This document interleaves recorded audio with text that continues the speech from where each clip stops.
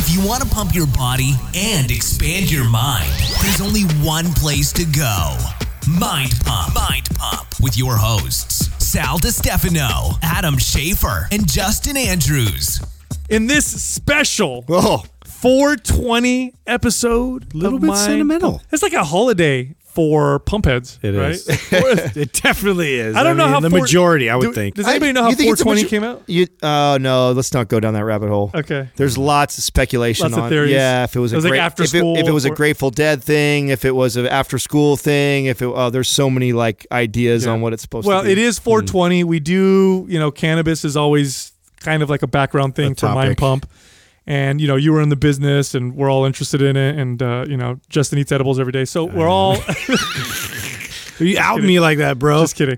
But we're, it's a 420 episode. What we did is we took our QA and we moved it to Sunday. So you're still going to get your regular programming. It just moved over to Sunday. Programming. Today's episode was no direction. We had 5 to 10 milligrams of THC and started the podcast and had a great time.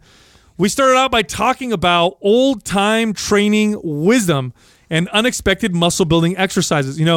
That part of the episode was really good, where we got into how they used to work out and the history of it, and how their advice applies to today. No, I promise. Even though this is a high episode, a lot of fitness I info. promise We'll there's just really kick in. There is some. a little bit later. What Justin say? There's some nugget bombs. There are inside some this. serious nugget bombs in this episode. in your mouth. Oh wow! We had.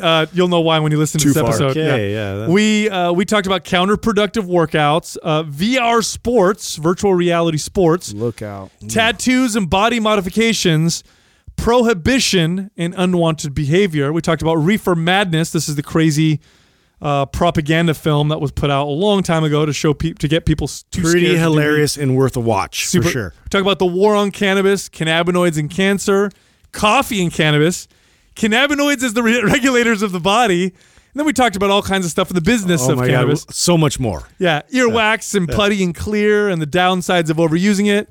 And then we had a trip down memory lane. We talked a lot about the old days of Mind Pump, insecurities. The old shock and awe. Somewhere in there, we mentioned the worst marketing ideas Mind Pump has ever The only one we could think of was mine. Ever had. And I promise you, unless you're like an old-time listener, you were not familiar with what we talk about in this episode. And I don't think we've ever gone into that much detail. No. Quite embarrassing. Yeah. And then, I did mention Four Sigmatic. We weren't even supposed to, and I did anyway. I talked about chaga and its cancer-killing effects. Four Sigmatic is one of our sponsors. If you go to Four, Sigmatic, sigmatic.com/mindpump and enter the code mindpump, we get a special discount for you. And before the episode begins, I do want to remind everybody we are giving away the No BS 6-pack formula for free if you enroll in a MAPS bundle. MAPS bundles are where we take 2 or more MAPS programs specifically for a particular goal. We combine them, and then we discount the price like 20-30% off. For example, the MAPS Super Bundle is a year of exercise programming, so it's a whole year planned out for you. Enroll in any of those bundles, get the No BS 6-pack formula for free. You can find all of them at mindpumpmedia.com. Happy 420. Hey! Happy 420, boys. Yeah. Let's see where this podcast goes, huh? We're going to go to the stratosphere. So, have you guys ever thought about reality? Finish What do you finish really your think about statement that you aliens? were talking about with because I really like when you post the old timey stuff. Like you're getting a ton of traction. I see a lot of people are liking it. So Well, here's the thing about muscle building, and it reminds me of of martial arts. Let me explain what I mean by that. Exactly. Let me explain what I mean. And I'm still sober. The edible hasn't even hit yet. So with martial arts have been around way longer, thousands of years than lifting, weight training. Now, exercise has been around for a long time also. Martial arts, that was part of their, of martial arts was training. Yeah, it was more like weapons training and preparation for war. Yeah, but like actual resistance training to build muscles, get stronger. That's a relatively new thing, and it wasn't really popular, or at least I should say, it wasn't something that was structured until the 19th century. The late 19th century, like 1840s, 1850s, and then early 20th century. And the reason why I'm making this comparison is when people talk martial arts, because I was also pretty into that as well. At one point when I was a kid, I used to read a lot of books on the history of different martial arts. This conversation always comes up. This martial art is 10,000 years old, and look at the ancient wisdom that they had then.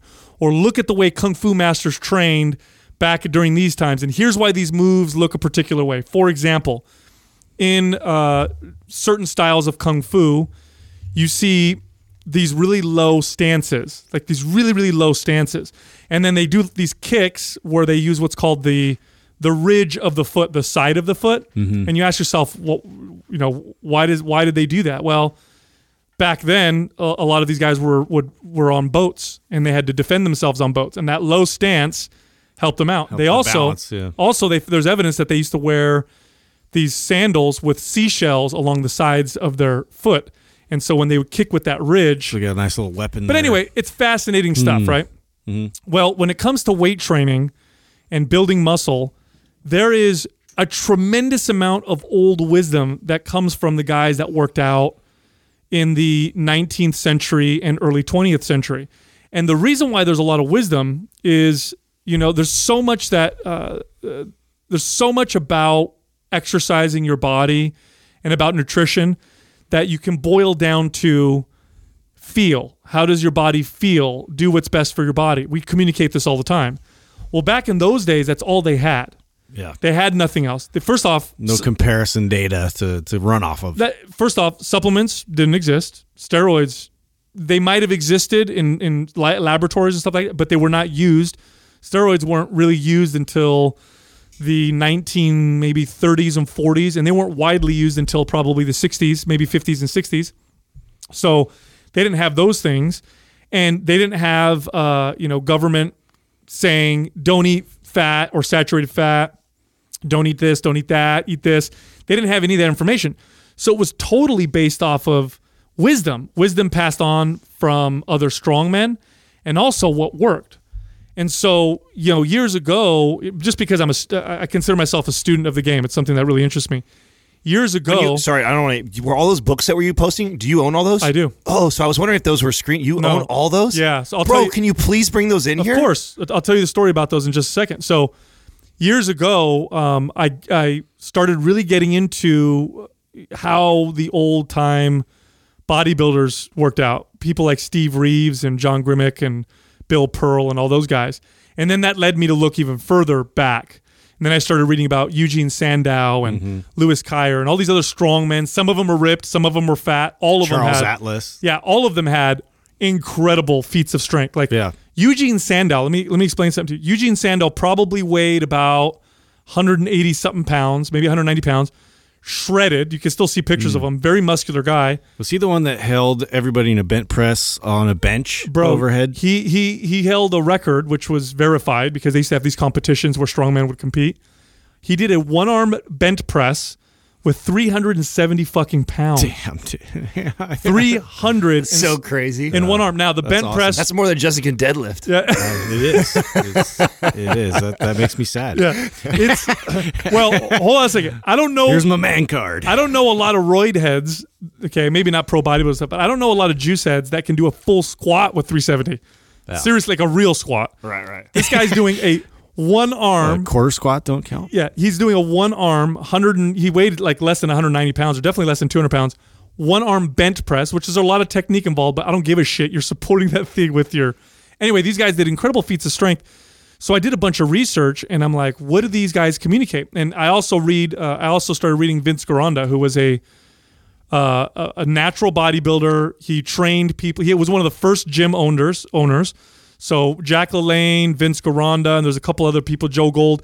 These guys opened up gyms. They were the first guys to open gyms. He had a gym in North Hollywood, right around, I believe, in the 1960s. Do you know much about, so before that, though, they had actual gymnasiums. So, oh, yeah. So, yeah, it was all like this crazy ass, like it looked completely different. That's where you actually had Indian clubs, you had vertical ladders, you had ropes and climbing rings. And, yes. And it was like for the community to just go Now, to. those existed at the turn of the 19th, at the end of the 19th century, early 20th century, but they weren't they weren't specifically designed for like building muscle, getting stronger. Right. It was more calisthenics and everyday function. Yeah, and it was kind of like this lifestyle type thing. And Vince Gironda had a gym, one of the first gyms, and a lot of the equipment he had in there, he made himself.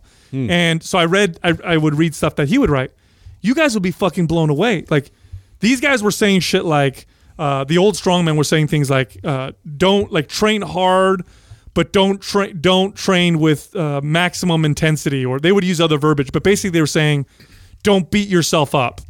Train hard, but don't beat yourself up because you need to have energy to train again a couple days later. They would say, eat lots of eggs, meat, cream, full fat dairy liver, to build muscle, organ meats. They were big on organ meats. That's right. And when they wanted to get trim, here's what they would say: avoid sweets, pastries, flours, and sugar. This is what they used to say back in those days. It's pretty so crazy how forward thinking they were back then. It's so crazy. Vince Gironda, I had a book. Do you think that's because a lot of the science has been bastardized? Totally. By companies? Totally. Oh, yeah. Like back then, it was all based off of what we could, you get a group of buddies, you're all lifting, you try all these things, and together we figure this out.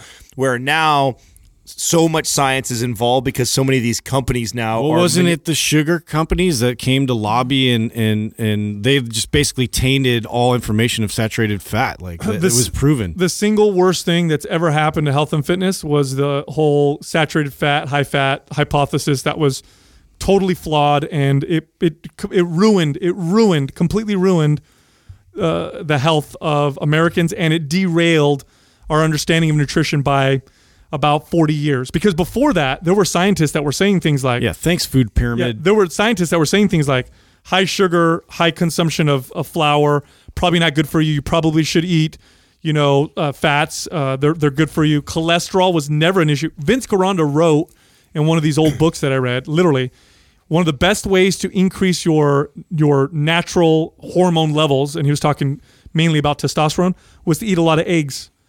He said, eat a lot of eggs and you'll feel virile and strong. He actually said this. And this is true. You bump up your cholesterol intake like crazy, you will feel an increase in testosterone. It'll feel that way. And I don't know how long that lasts because the liver tends to regulate it. Right. But you definitely feel it.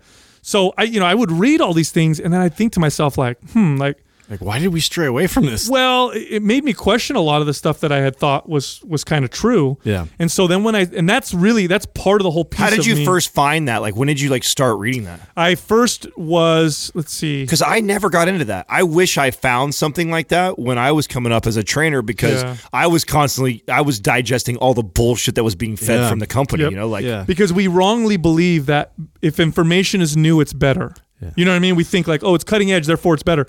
There's a lot of old wisdom. And the funny thing is, and this, by the way, this is true for any kind of wisdom. How many times now have we learned something in science and be like, oh, fuck, it looks like they were right, what they were saying 5,000 years ago. After we made like fasting. Fasting, we made fun of for a long time in health and fitness. In fact, we were taught, I remember specifically being in nutrition courses and certification, personal training certification courses, and they would literally make fun of fasting and laugh at it and say that's terrible, not good for you, make you fatter. Oh, God, the opposite message we were giving, which is breakfast is the most important meal of the day. You know what I'm saying? You just got to start off, and you need all these nutrients as soon as you start your day. There is. You can't discredit wisdom that's lasted for thousands of years or that's been passed down. At least, at the very least, and it's not always right, but at the very least, it should point you in the right direction. So the first time I really started diving deep was, well, first off, my dad was a fan of Steve Reeves when I was a kid, because in Italy, they had these these Hercules movies were really popular, and they were made in Italy. Steve Reeves used to go to Italy and make them, and so they were released in Italy, and they were dubbed. But my dad, when he was a kid, obviously very poor, he would work and he'd give his mom money, and every once in a while she'd give him a quarter or whatever 500 lire, milliliter. It's they don't use that currency anymore. And he would go to the movies and he'd watch Hercules movies. And so when I was a kid, he would tell me about Steve Reeves and so I was already kind of like, I knew who he was. So probably in my, I don't know, maybe my late 20s, by this point I'd really started to examine workouts and I started to question things. And so I looked up Steve Reeves' workout and I said, oh, maybe I'll take a look at his workout. And I read it and I looked at him like, that looks, that's a full body 3 day a week routine. I thought that was for like beginners. Like that's what we were told. Like this is not something advanced people do. And then you look at his physique and you're like, God, the guy looked incredible. He was strong. So I just started looking up old routines. We have the internet, so you can do that now. And I just started looking up all these old routines and finding all these consistencies. Like they all did certain things and they all had these feats of strength. And so I started questioning things and started applying them. And little by little, I realized that what the advice that they were giving is way more valuable than the advice I was getting, currently from, roided out pro bodybuilders and supplement forums. Companies. And, how old are you at this point right now? I'm probably in my mid to late 20s. Oh, okay, so you're older and wiser at this point. Because I was thinking that if I found that stuff probably when I was like in my late teens, early 20s, and I'm getting all this information from the company and all these other people that are teaching me how to sell shit, I probably would have just discredited and moved along. Yeah, so those books that you saw, I posted a bunch of them on my Insta stories. This girl that used to work with me, she was a physical therapist. She did gut testing and hormone testing, and great, awesome girl. I learned a lot from her. Her dad came to visit. He was from the East Coast, came to visit once, and he came to our studio, and I met him. He was a big dude, tall dude. You ever meet a guy and you can tell they used to probably be pretty fucking jacked? Yeah. So that was him, and he was a bodybuilder in the. Then they shake your hand, almost crush it. Yeah, he was a bodybuilder in the 70s and 80s, right? He doesn't lift weights anymore, but you could tell he still got the remnants of it. So me and him hit it off right away. And then I started talking about like old time bodybuilders, and he was surprised that I knew a lot of the not so, like more than just Arnold. I knew all the other guys. So me and him just became buddies, and he's like, dude, I got all these old bodybuilding books. He's like, would you want them? He's like, I don't have a son. He's like, I planned on sending them to my son. My daughter's not into it. She's like, my son-in-law is definitely not into it. That's because her husband was a bit of a like pansy. I don't like him. But anyway, that's a whole nother story. So he sent me a box of all these old bodybuilding books. So how cool, dude. So I started reading them. Pretty badass. And I remember as a kid seeing them. Those are gotta be worth money too, man. I don't know, man. They're all from the 80s, 70s, and 80s. But they looked older than that to me. No, but they were written by bodybuilders who were from the 60s. Okay. So by this point, they're like Vince Gironda in the 80s wasn't like competing and stuff. He was just a fitness guru. So I started reading these things and just the other night, because I hadn't looked through them. I just thought I would love to have those in the studio. We have to. I mean, I know Taylor ordered, or I think is on ordering right now, the bookshelf for the studio anyway. So those got to be on the bookshelf. All right, but we got it. I'll bring my Arnold encyclopedia too. But we got it. These are like These are like, Bro, we take care. We got the alarm system in here and everything. That knows. Dude, they have to be. But anyway, I was reading one of them. Spill any Luna on it. They break into our studio. They steal they don't steal the cameras or any equipment. They steal our. I'm just saying, somebody spills coffee on one of those books. There's gonna be a fight. That's all I'm saying. Yeah. But anyway, I was reading them the other night, and I was just like, I was annoying everybody in the house because every 5 minutes I was like, holy shit, look what he said here. Whoa, look what. Like Vince Gironda goes, train to failure should be done seldomly, and really only benefits the super genetically gifted steroid taking bodybuilders. Wow, he stated that? Those are his exact. Damn, we can't say we said nailed that. It. I took a screenshot of it. I took a screenshot of it, and he said that. He was advocating don't train to failure back in the 1960s and 70s and all that shit. That's how fucking rad is that? Yeah, that's so crazy. Isn't that cool? It is cool. Anyway. Well, I remember when you first sent over the first lead magnet that Doug had ever created with you. And I think it was either the muscle switch one. I think that. Okay. Was it the muscle either switch that one? Or the forgotten exercise or something like that? Oh, yeah. Maybe you sent both to me at the same time. But I remember, now, mind you, I'm already 30 years old by now. So I've already been through all the bullshit, put the bullshit together, and I'm like on my way of like really piecing all this. Yeah, you know your shit. Right. And then you send that over and I'm like, oh my God, I have never came across someone advertising to me the fucking right shit. This is it. This is what people need to know. And I remember that's what triggered all of this. Like this, it's so nuts to me that how Mind Pump came about, and because we were all on our, different paths. I mean, we all didn't hang out on a regular basis. I mean, I was seeing Justin on a regular basis at that time because we were building the app, and you and Doug you were training Doug and working on a side project. But we were all kind of set in our own businesses and careers, and like, if you get a group of people who don't know, and I've talked about this before with people on Instagram, because they'll send me a study, and then the study will show that something that we've said is right. Like, oh shit, study came out that showed that what you guys said about nutrition or what you guys said about training was right. And so people like to share those with me. And I'm sure we've been wrong and we've corrected ourselves. People just probably don't tend to share those.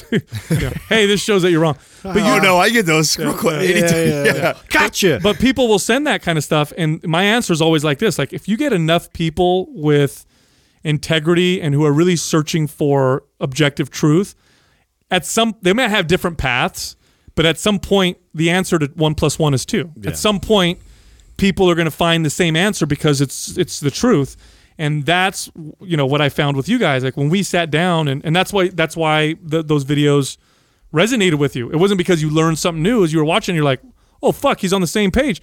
I remember when we sat down, we would talk about this stuff. It was like, oh shit, that's exactly what I discovered. That's what I found. That's what I found. And so it just all culminated. And I think people are just, if people are objective, they'll eventually come to that point. And fitness is starting to kind of. It's how we can predict it with some of our friends that are, you know what I'm saying? Like we just know it's like, oh, it's give you a few more years, bro. You know what I'm saying? You'll come around. I remember being there. I remember being hard up on it like that, but they'll come around eventually. But these old lifts, because more recently, I just told you, I've probably gained about 7 or 8 pounds of lean body mass, which is a lot of weight for me because I've been working out for so long. My body's pretty stable.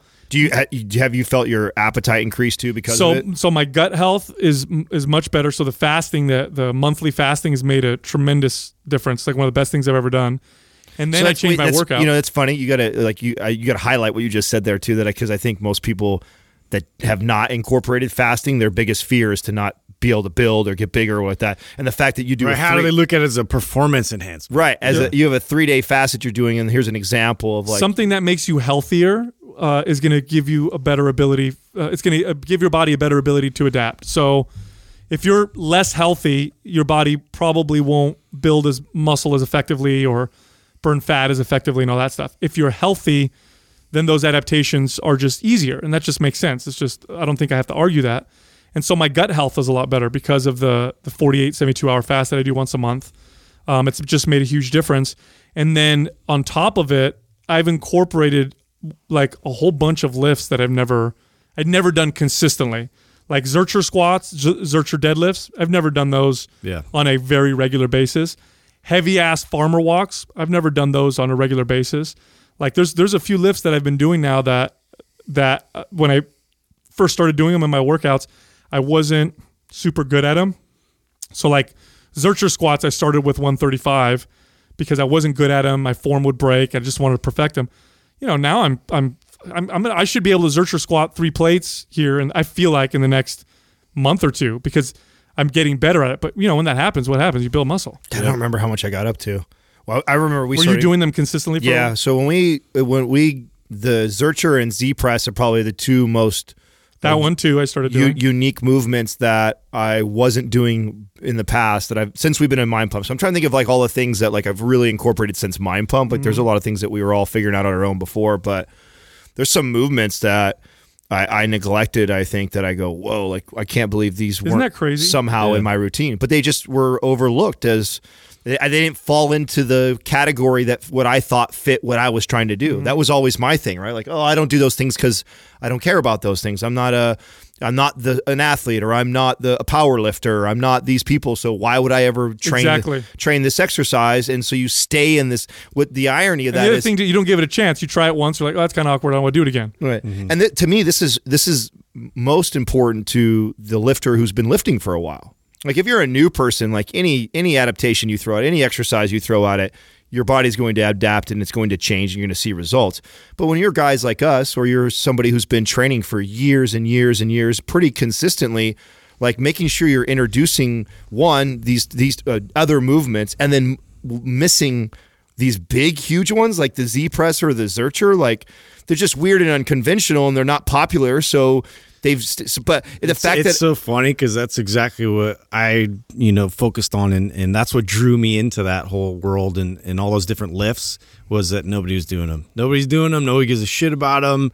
I don't know what it is about it. Maybe it's just like this punk rock thing. I don't fucking like. No, you share something in common with me, which is I don't like to go down the beaten path. I don't want to be like everybody else. So I'm already searching to be different. Yeah. And then when you find out different is better, yes, you feel even more passionate. That was so crazy. It was eye opening, and I remember that because even in the Gold's Gym setting, I was training clients out of there, and I was real good friends with a lot of the bodybuilders, and like I would take some of my clients to like more of a bodybuilder routine and like focus on aesthetics, but I started incorporating like Olympic rings and kettlebell presses and all these different, and it would get all this attention. And so I was like, oh, business wise too, this is great, right? I'm drawing, eyes, and I'm getting attention for this. But then my clients started to get like stronger, and they were able to build, good muscle, solid muscle that stayed. And it didn't really click until later. I started really training like that for myself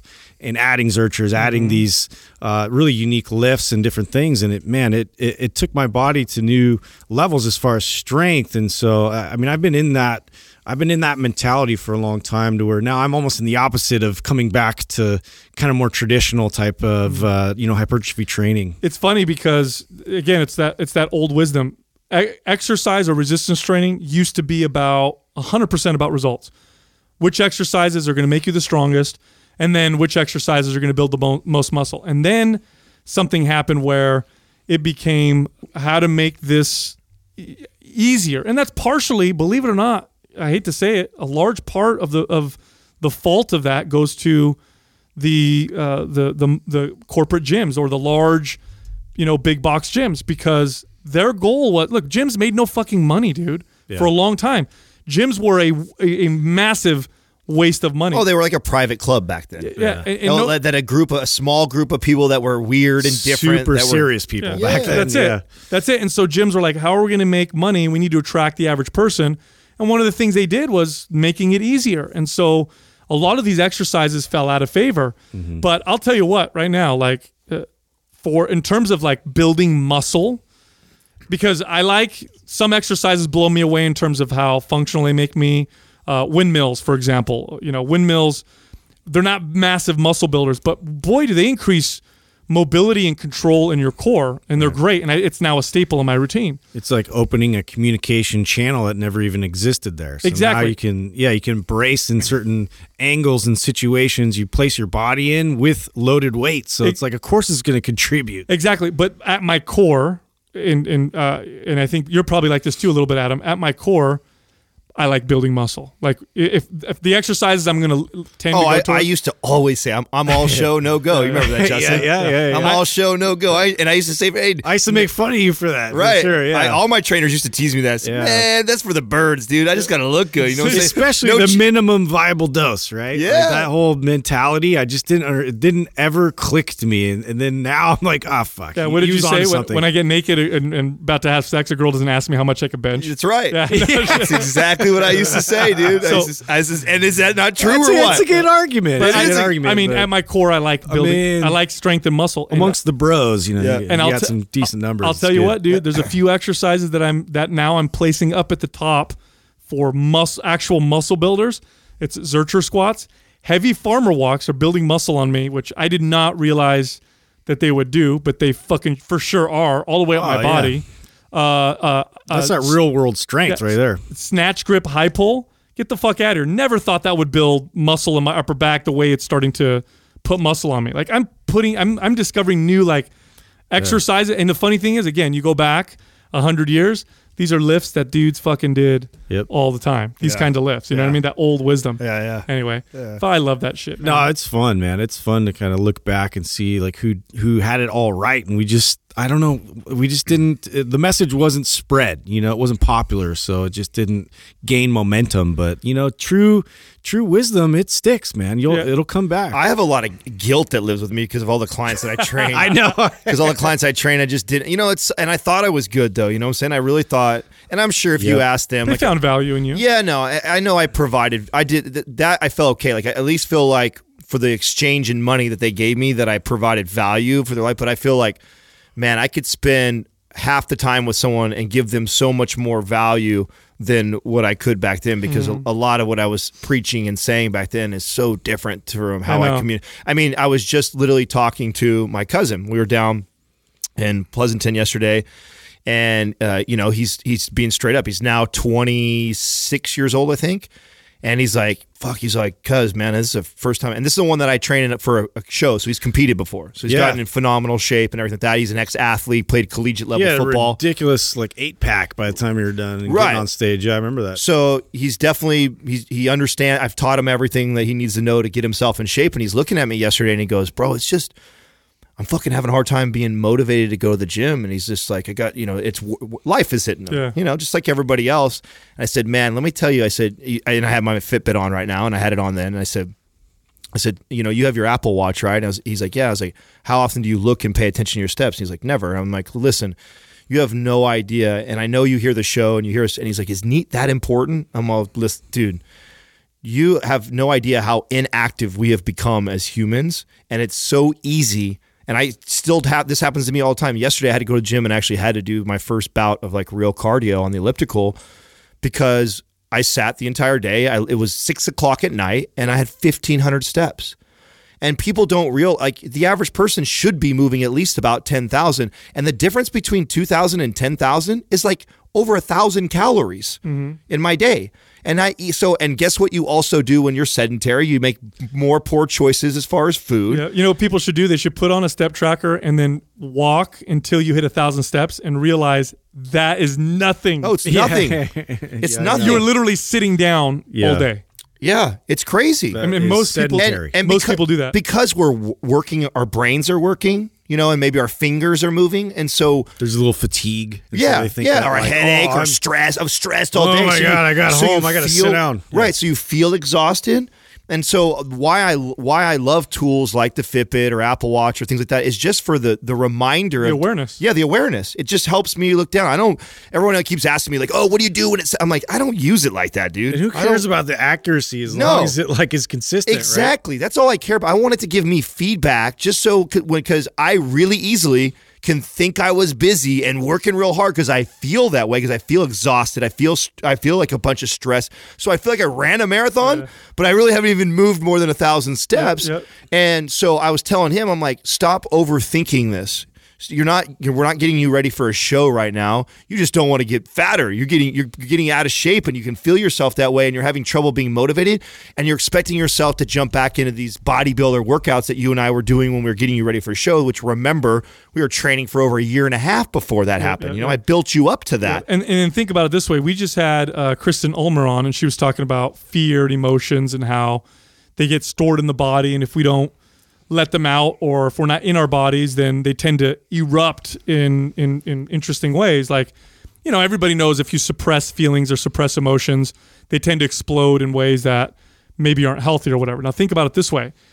Think about all the energy and emotion that your body starts to store that we ignore, and think about how exercise and movement allows your body to release that, release it and express it and to feel it, because that's why we always feel so great after a lift. That's right. And let me tell you something. Nothing puts you in your body, and what I mean by that is here's the thing. There's times when you need to be in your head, and there's times when you need to be in your body, and there's a very big difference between the two. Everybody knows, what that's like to be in your head, because you're probably in your head today in modern times 90% of the time. Very, very small percentage of the time are we actually in our bodies, and exercise does that very well. When you're working out, you're feeling your body. It hurts. Pain is a great way to take you out of your head, by the way. If you feel pain, you can't do anything but feel pain, and there's a good pain when you exercise. So now you've got people who are not active at all. We're in our heads all day long. That definitely is contributing to a lot of the issues that people are having. They're not able to get that shit out. And kids, here's the thing. This is what I love about children. Children are like mini clear, black and white representations. Humans become much more complex as we become adults. Like, there's all these complexity with our emotions, and this happened in my past. Kids are pretty much like, if they're fucking tired, sad, happy, angry, like, you fucking see it. It's really clear. Whereas humans or adults are different. With kids, you can clearly see what happens when they're not able to express their body, when they're not able to be in their body. Have a kid sit down all day long and just try and think all day long, or just try and not move. What do you get? You get a lot of symptoms that look like ADD or ADHD or rambunctious, we used to call it, or whatever. So you can see that happens to adults too. We just don't express it and as clearly as children do. So that's why I think sometimes why I get so frustrated, or I don't like hardcore hype around the motivation thing is because it's so temporary. It is so temporary, and it can be daunting for somebody who's been so busy and working and so out of shape for so many months or so many years to like think that you got to get after it, and they get all this hype and they go and they crush it, and it's like, dude, I was looking at my cousin. I said, listen, bro, let's say for the last month or 6 months, you've only been averaging 2,000 to 4,000 steps a day. You haven't lifted any weights really whatsoever. Do you know what a huge accomplishment it would be this week if you just moved from 2,000 steps a day to 8,000 steps every single day and go do at 3 days, go to the gym and just squat for 3 sets and then go home? Like that would be like your body will see and start to totally change. In fact, any more than that would be counterproductive considering. Right. I just had this exact conversation yesterday. Me and Jessica were hiking over there at Quicksilver, which is an easy hike or whatever. And we're doing this loop, and down the hill, because we're walking uphill, down the hill towards us, this lady is running, and she's probably early 30s, so she's relatively young. She's got her headphones on, and she's just fucking the look on her face was just terrible pain. Her biomechanics, I mean, look, here's the deal. I've been in fitness for over 20 years. I know what good movement typically looks like. I know what bad movement typically looks like. I can tell when somebody's well-versed in something just by watching them move. And her mechanics were off. She was painful, just coming down. And then I watched her as she passed us, and I told Jessica, I'm like, if only she knew how counterproductive she was being. I could 100% Right. I would bet money right now that woman recently decided she was going to lose weight, and she wasn't really hugely overweight, maybe, probably 10 pounds, 15 pounds. I could tell you right now with 100% assurance, she probably made the decision a month ago or 2 months ago and said, that's it. I'm going to start running. I want to lose weight. This is what I'm going to do. I'm motivated. I want to get in shape. And I'm watching her and I'm thinking like, so counterproductive. Her biomechanics are bad only because she's never run consistently or never learned how to. She's got probably bad recruitment patterns. It's way too intense. I could tell by looking at her. Well, here's the correlation with the motivation. Like, I think that the majority of people, that's what they think they have to do. I know. And so, and we keep getting these people voicing like, no pain, no gain, and making it all this mental discipline piece to it, where that's the driving mechanism that we all have to achieve this mental fortitude, and we have to power our way through it, when in fact, you see somebody like that and the counterproductive, efforts they're putting into it, it sucks. It sucks as trainers for us to see that, because how many little like screws you could tighten up and get massive results from it versus, just grinding yourself into the ground. And make it more enjoyable. Yeah, and have it fun and sustainable. Because how many people, think about it this way, how many people start working out and stop working out? You know what I mean? Of course that woman's going to quit. If she doesn't quit, I will applaud the fact that she's incredibly tenacious. Right. But I'll bet you right now, I'd bet anybody that woman that I watched for sure is not going to stick with it longer than, a few more months, maybe a year tops, because either she'll hurt herself or she's going to find, why am I putting so much effort? Yeah, you hit a hard plateau. That's what always, they hit a hard plateau, and it's a very easy decision for almost anybody. It's like, I'm starving my body, I'm pushing so hard, I'm seeing these little results, like, fuck, I'd rather be eating all the shit I was eating before, not doing all this work, and seeing, okay, so I'm a little softer. Like, that's the thought process. That's what I'm saying.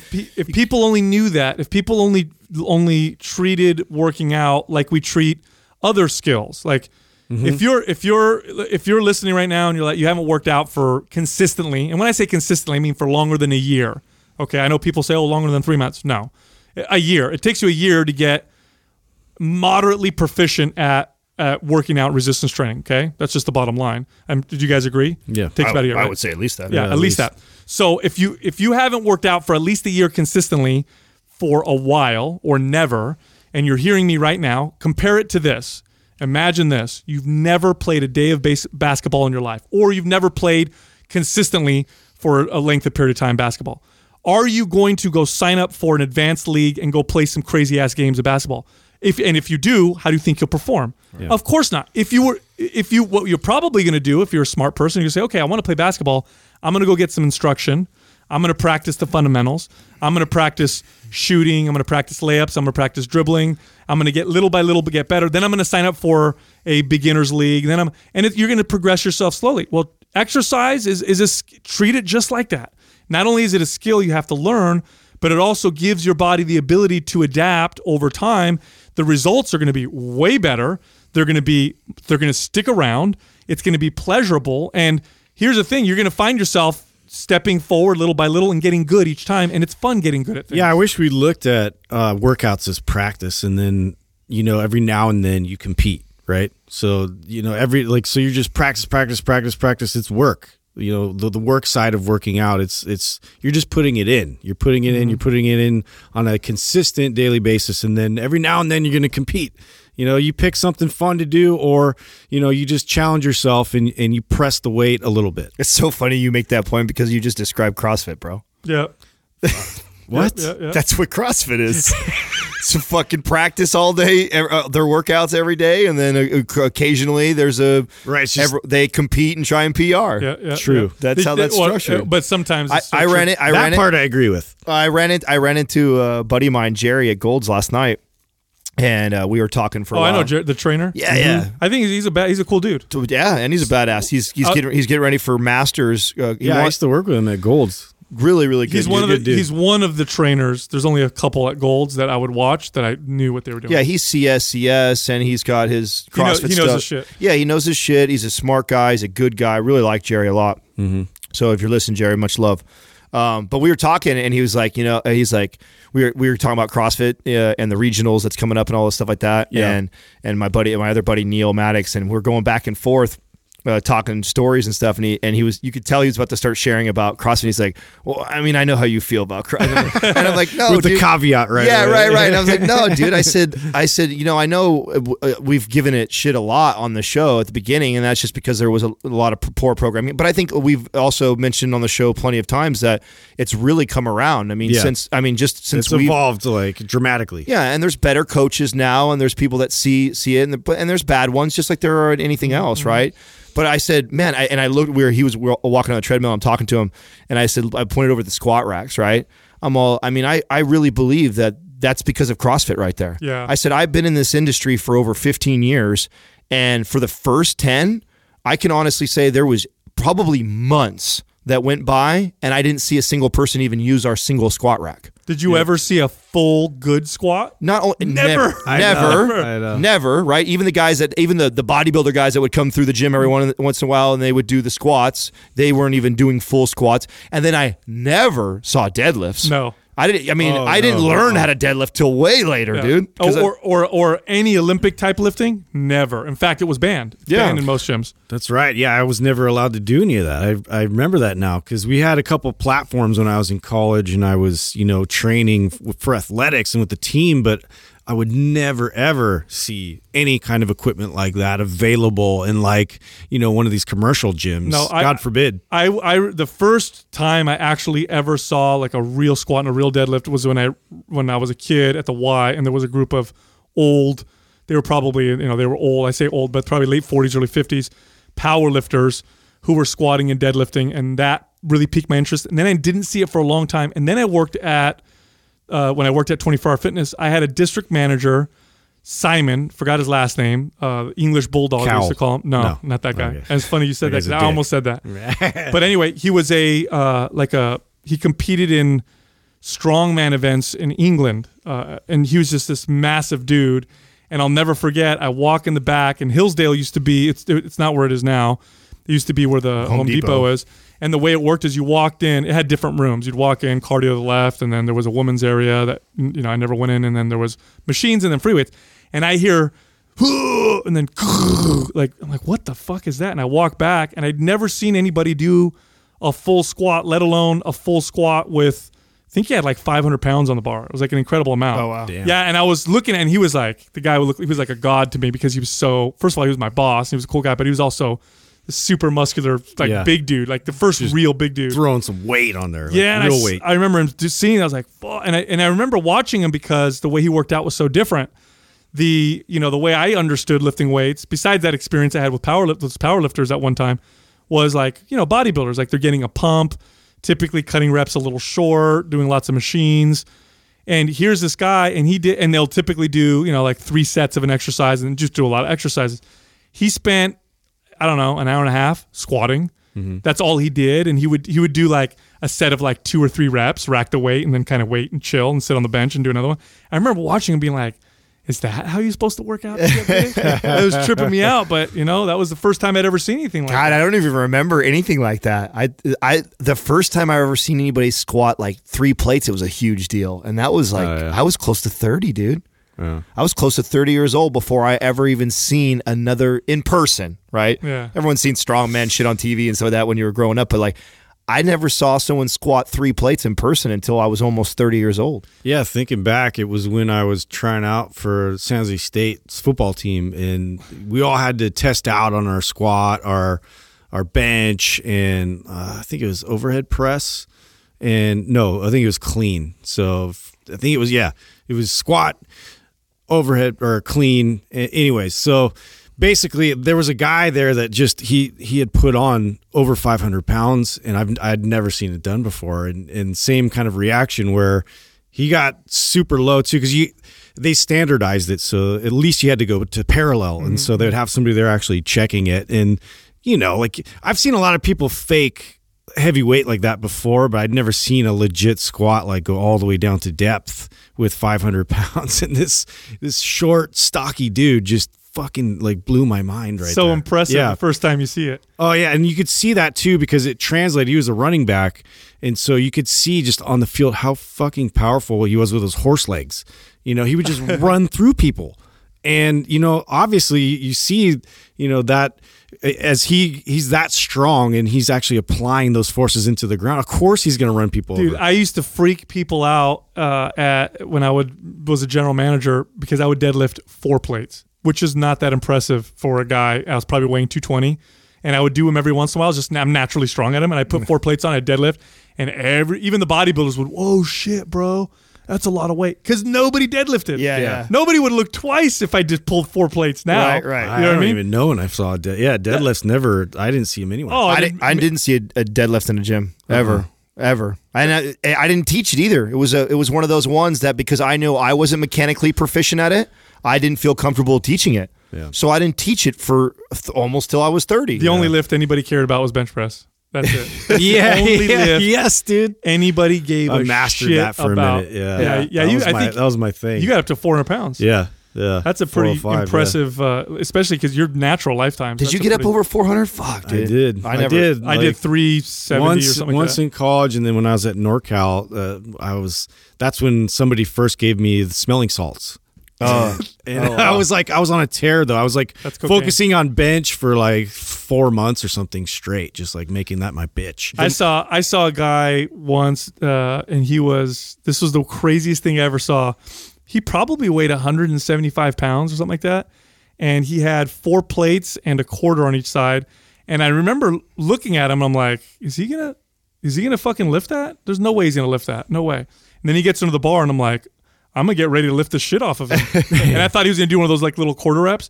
And this fucking dude, he gets into, by the way he got into his position, I figured, he competes. This is what he does. And he fucking was doing sets with that shit. I remember that just tripped to this day. I can remember what he looked like because it tripped me out. Because he wasn't a big dude. Oh, wow. You remember Isaac Sapawaga? After a basketball game, he puts, I think it was like 600 or 700 pounds on the bar and just starts repping bench press.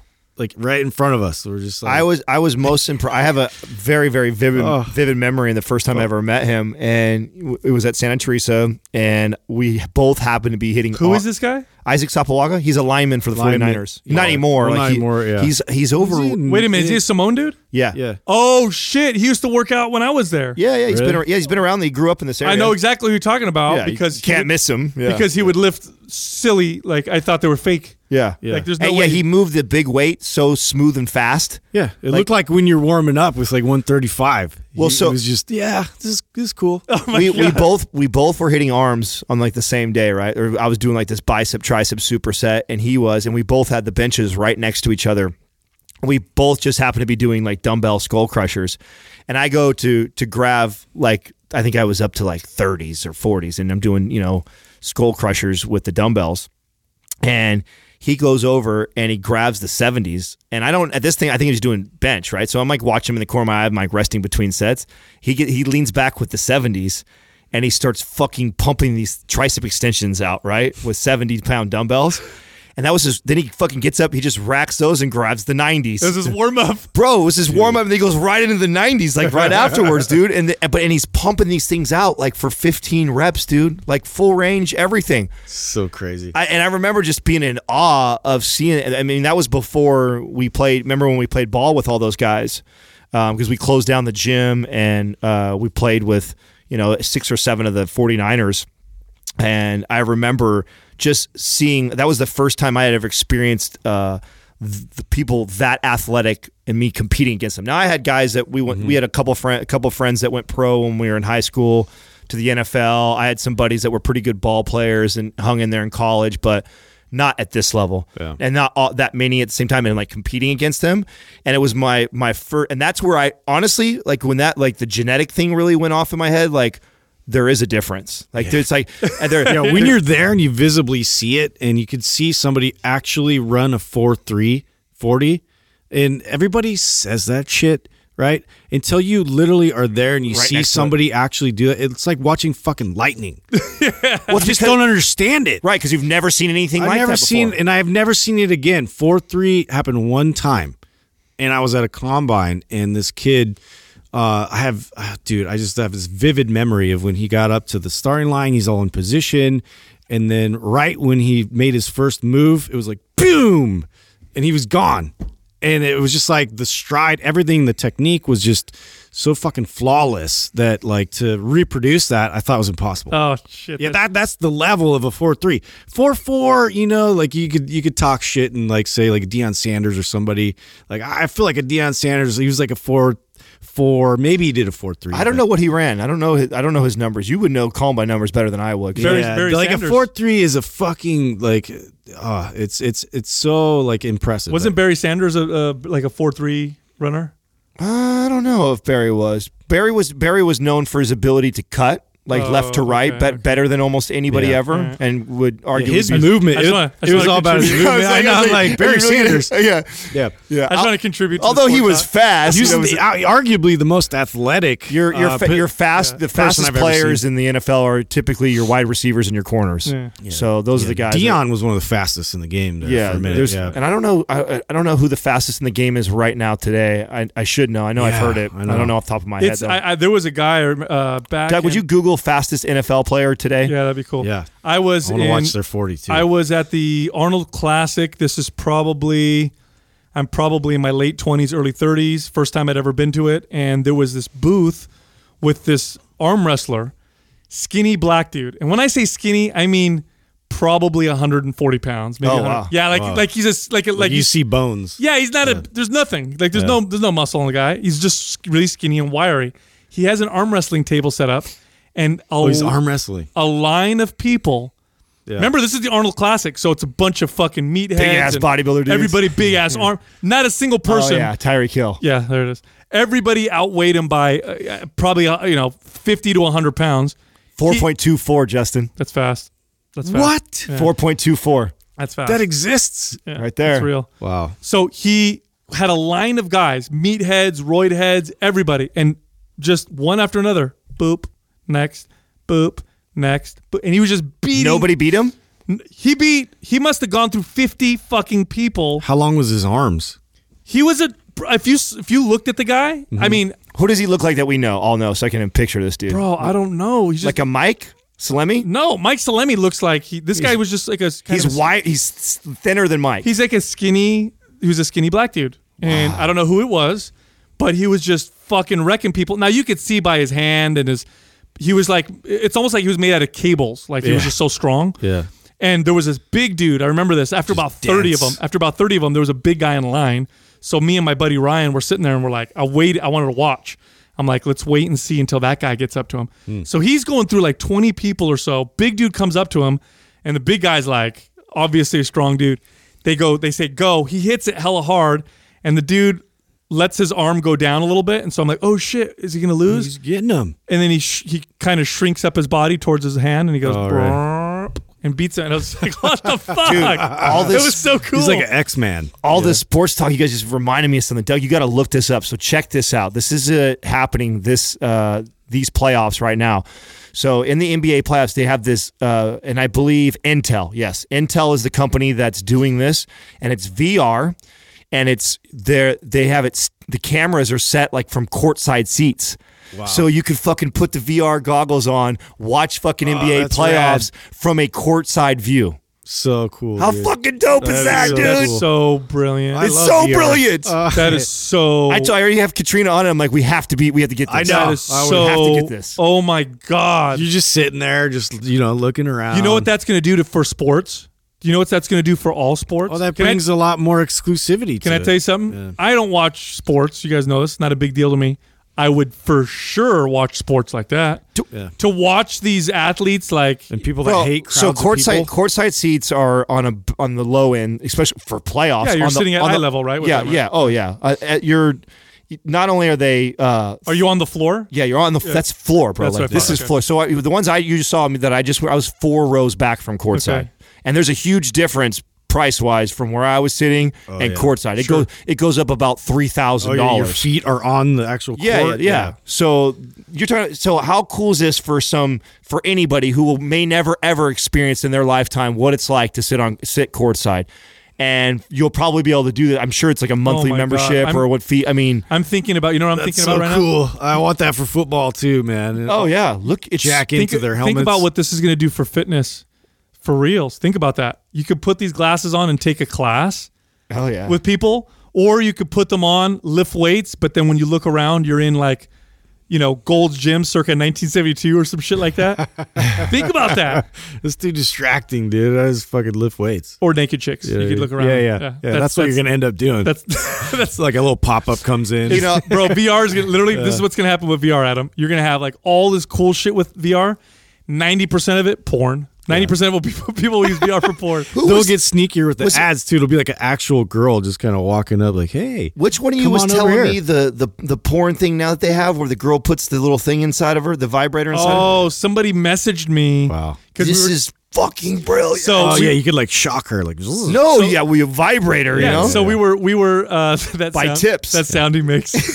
That's the best. Whoa. Yeah. That's a fast one. You gotta slow it down. You'll numb it. So someone sent me a message that there's these sites where girls that do the webcam, so it's like a live webcam or whatever, and then they will put a vibrator inside them. Yep.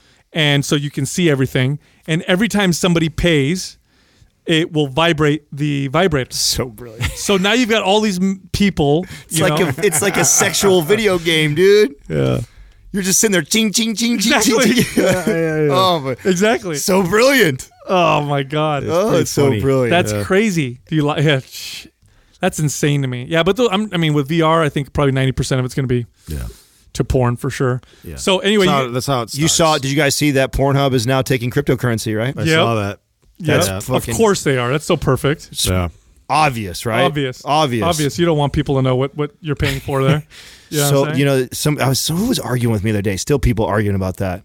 Oh my god. Dude. The government's trying so hard to go after it. There's a lot more popping up. I keep seeing. Try all you want, dude. Try all you want. They'll just keep. I don't think they can't stop it. But it's funny how they try to go after it. I just read an article the other day that said that the opiate epidemic, the opiate crisis, they're blaming partially on cryptocurrencies because drug dealers. Stupid. Because drug dealers. Opiate addiction's been going on forever, bro. But what they're trying to say is we can't catch the guys as easily now because they're using cryptocurrency. That's fucking rule number one, man. They will demonize. When was it? Like back when the CIA actually spread that back into circulation here in the U.S. What? I just remember seeing something like that. So it wasn't even a conspiracy. Like they had proved that they brought it back. They brought back opium. The fact that that's a criminal offense is bullshit anyways. Being somebody who's gone through an opiate addiction and know what that feels like, how shitty it feels like, you know what would have made my life even worse if someone threw me in jail for that? Yeah. Like literally that could have completely changed my life. If like I could have got thrown in jail for that. I know, dude. Like that is crazy. I mean, it's crazy that we. It doesn't make any. If the desired outcome is to really help the person, throwing them in jail is only setting them up for failure down the road. I mean, I think crazy. Jail needs to be for people who are dangerous to others or to other people's property. That's it. So it makes sense to put somebody sitting on Oxycontins all day is not a danger to anybody else. No. Now, if they prove to be a little boot on them. If they prove to be a danger to other people, if let's say they drive under the influence or they hit their wife or they're violent because of their drug abuse or whatever, well, you punish the crime, which is hurting other people or stealing other people's property or whatever. You don't punish what you did to yourself. That's weird. Yeah. Think about that for a second now. How fucked up and invasive and just tyrannical is that? Consider this for a second. You cannot do whatever you want to your body and your mind. Just think about that for a second. Like, I'm an adult. I'm an adult man. Right. Excuse me. I live in my body. Nobody else lives in this body. It's my body. All right. I can't do my body. I do what I want. I can't do whatever I want to it. Yeah. How accepted that is? How everybody thinks that's like not a big deal? Yeah. That is a major assault on humanity. Huge assault on our liberty, on our freedom, man. Come on. And I'm using humanity because when I say liberty, a lot of people don't understand what that means. So I'll just say humanity because I think people can feel that more. Like, you are literally telling people you don't even have the right to fucking do whatever you want to your own self. Yeah. So in reality, who owns you? Yeah. You know what I mean? Right. And you're born into that. You don't even have a fucking choice. Do you think that's crazy? Do you think that the like tattoos and piercings and things like that play into that as pushback? You think that's our natural way of kind definitely of pushing back of like constraints on that? Fuck you! I'll do whatever I want. I'll pierce. I'll tattoo because you can't. There's no laws on that. So here I go. I know subconsciously that was part of it for me. I believe there's statistics. There's It's like gymnastics, but it's statistics. Yeah. Okay. I know there's statistics on people that get tattoos that correlate with this. I know I've read this there's one thing that I've read about tattoos and body modifications, and that the more that someone will have with them, it's strongly correlated to trauma. Yes. Yeah. So childhood trauma is very strongly correlated to. It doesn't mean it's. By the way, that doesn't mean it's 100. It's connected. It's just correlated. And right. Some psychologists will say it is connected based on the evidence.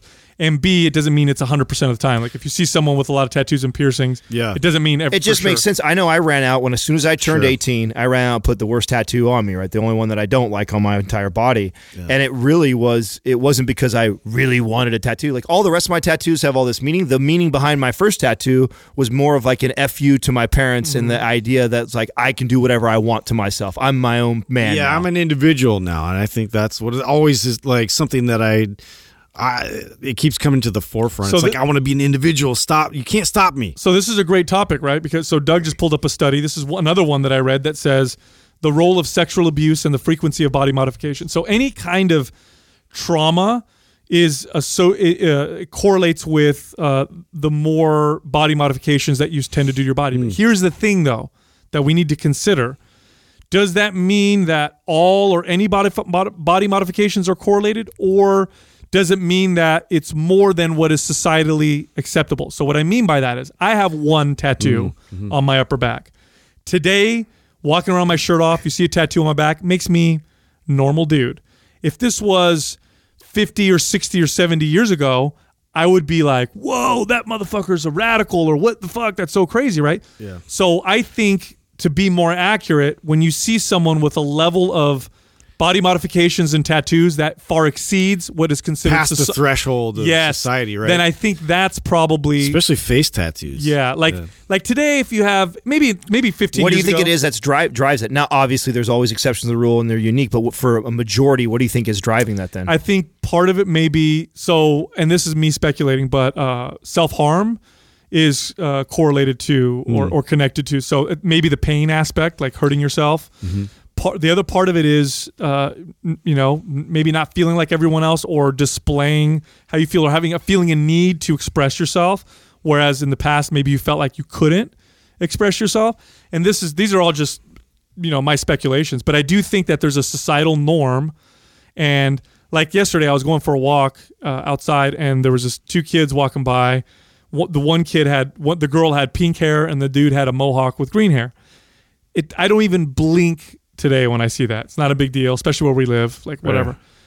20, 30 years ago, that would be a big deal. Like some dude walking around with a mohawk, your parents are kind of like, oh, watch out for that dude. You know what I mean? Yeah. It's kind of interesting, right? Yeah. How that. So I think it's above what people consider normal. Then you may be able to say, okay, this person's Isn't that trying weird? to stand out. I feel like that's almost the new standard, amongst a lot of youth I've been seeing lately, as far as like, you're like, oh wow, that's weird. They're wearing, a cropped Smurf shirt with like some crazy spiky hair and then like some goofy looking shoes, and and then right next to him, this guy's in a skirt with like, fishnet like gloves on, and I'm like, what the fuck is going on? And really, it's just that it's interesting. Yeah, they have to like push each other, and like it's almost like I feel like the pendulum's gone so high up in that direction. It's going to come the other way. Back. I 100% predict this, that within the next 10 years, the radicals will be wearing like ties and have their hair up. No, all like nice 100%. I mean, I really believe within the next, we'll see it in 10 years, next decade, we will see it be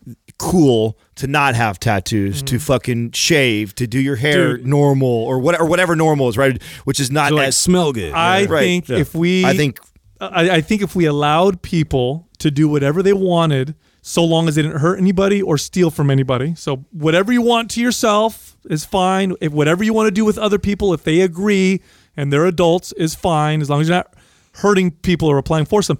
I think if we applied that, we would see less dysfunction, because I think I look at it this way: when you repress something within you, it'll fucking come out. It'll come out. And let's use sex for example. Societies that are the most repressed sexually have some of the worst sexual dysfunction.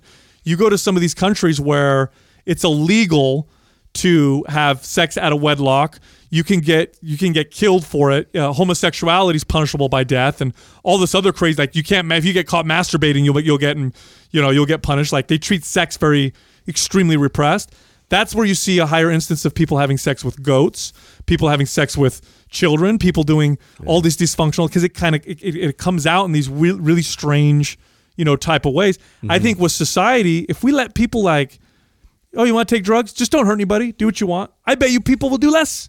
Mm-hmm. At some, maybe more at first, but then eventually that's people exactly will start doing less. At first, it'll be more. Yep. At first, I think we're gonna have a great example right now in the next 10 years. In this is. Look how accepted cannabis has become.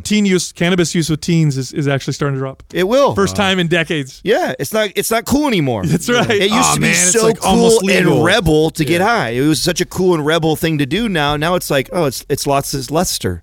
It's not, now it makes me slower. It makes me lazy. You start looking at all the bad side of it now, right? Yeah. Before it was like, oh, it's so dangerous. It's so cool. You know what I'm saying? I'm being such a rebel by doing it. You go to a concert and everybody's lighting one up. Yeah. Like, oh my God. It's not a big deal anymore, man. Yeah. And so I 100%, you'll see a spike at first because the people that were really scared to touch it or try it will and experience it. And more people will. And more people will think like, it ain't that big of a deal for me, or maybe it doesn't affect me the same way as it affects my buddy who loves to do it all the time. I mean, I know I have there's things I love about it and there's things I don't like about it. I can very much so see if I allow myself to smoke on a regular basis, I'm unproductive. Mm-hmm. I'm way more productive, completely sober and nothing in me whatsoever, and feeding my body right, training and exercising. I'm way more sharp.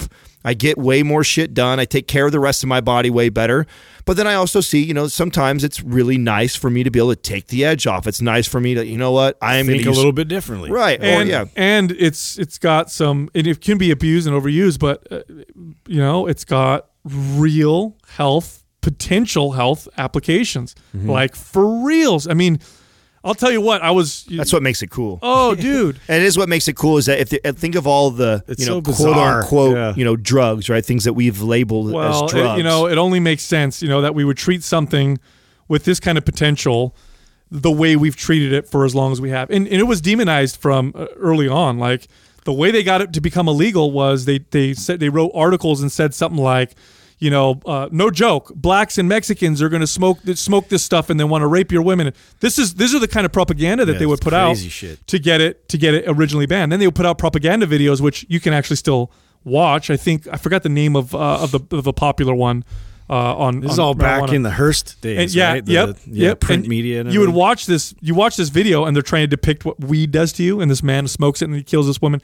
And you're watching, you're like, they've never smoked weed in their life. They didn't even know how people react. Nobody who made this video, like hold on a second, that's PCP. Yeah, you know what I mean? Like, we're talking about the wrong thing here. I don't know what kind of weed you're smoking, but I've never seen anybody. What's that called? I've seen some people on PCP. Reefer madness. Do some crazy shit. Reefer madness. Oh, I think I might have seen this one before. Reefer madness will kill you. But the health applications are crazy, and the government has known about I want to see some this. of the. I want to see this. Reefer. The year is 1938, and America's children are under siege. Under siege from an evil so powerful, so frightful, so mind-boggling. What did it say? Mind-numbingly dangerous. They made a movie about it.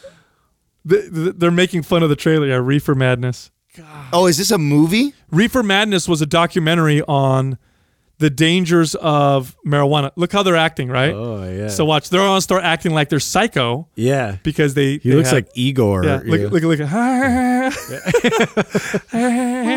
He's all touching himself. Yeah. You're smoking bath salts, buddy. Yeah. You're not smoking weed. That's what I'm saying, dude. This is a different drug. You're definitely not smoking weed. Oh, he just went crazy. Yeah. He sees the paranoia. He's swatting at it. Yeah, he's losing his mind. Anyway, we can watch that after. But it's if you watch it, you'll see the propaganda. That's hilarious. That was a government created or funded, movie to get people to what can make sex crazed zombies. Sex I don't know. That's kind of cool. Wow, thing. Does that happen? Yeah, and force us to kill. Yeah. Oh. So. Well, that part, we can not. Oh my God, we can do without that. No, well, so he's straight beating his what is most despicable danger facing children today? It's weed. Yep, marijuana.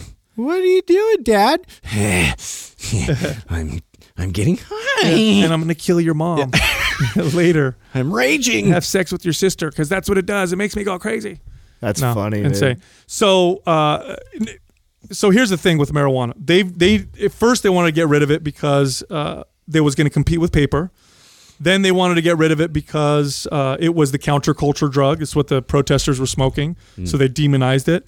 And then they found out through that some of the earliest studies done by the government showed that there was an anti-cancer effect. And we can get all conspiracy theory on that, but pretty sure, if the pharmaceutical industry is as powerful as people say it is, that it would see something like that as a threat because it's a natural. Of course. Yeah. And you can grow it in your house and have access to it by a seed. Dude, so here's how cannabinoids work to kill cancer for what they know so far. So cancer cells have a dysfunctional mitochondria, which is the energy producer, and it's like the engine of the cell. And cancer cells have a dysfunctional mitochondria. And we know this because when a lot of cancer cells, when you take away glucose from them, they are unable to produce ketones, and a lot of them die. This is why ketogenic diets for many cancers have anti-cancer effects, because the cancers starve because there's no glucose. So they have these these mitochondria that are kind of fucked up. What cannabinoids do is they cause the mitochondria through the increase in something called ceramide in the cell, they cause the membrane of the mitochondria to become more permeable, and it basically burns itself out and explodes. And this doesn't happen with healthy cells in cannabinoids. It only happens with cancer cells. So what you're doing with cannabinoids, and here's killing off selectively, selectively killing off targeting cancer cells. So crazy. And it's the cancer cell killing itself. The cannabinoid is not toxic. It's the cancer cell that then becomes self-destructive. Is it like it competes with it and then it explodes? Or no, what's happening? It literally increases ceramide in the cell. That does something else, causes the mitochondria to basically burn itself out and explode. And it's a self-destruct mechanism that happens, which is supposed to happen in cells when they start to mutate. But cancer cells don't do that, and that's why they're cancer cells, because they don't self-destruct. So it sort of activates it when it's been dormant all the time. How crazy is that? Have you read any stats on how common it is for someone who's been like a regular cannabis smoker for their life and cancer? Have you read anything around that? Yes. So cannabis smokers have a reduced risk, and I don't know what the percentage is, but have a reduced risk of head, neck, and throat cancers. And this is with smokers.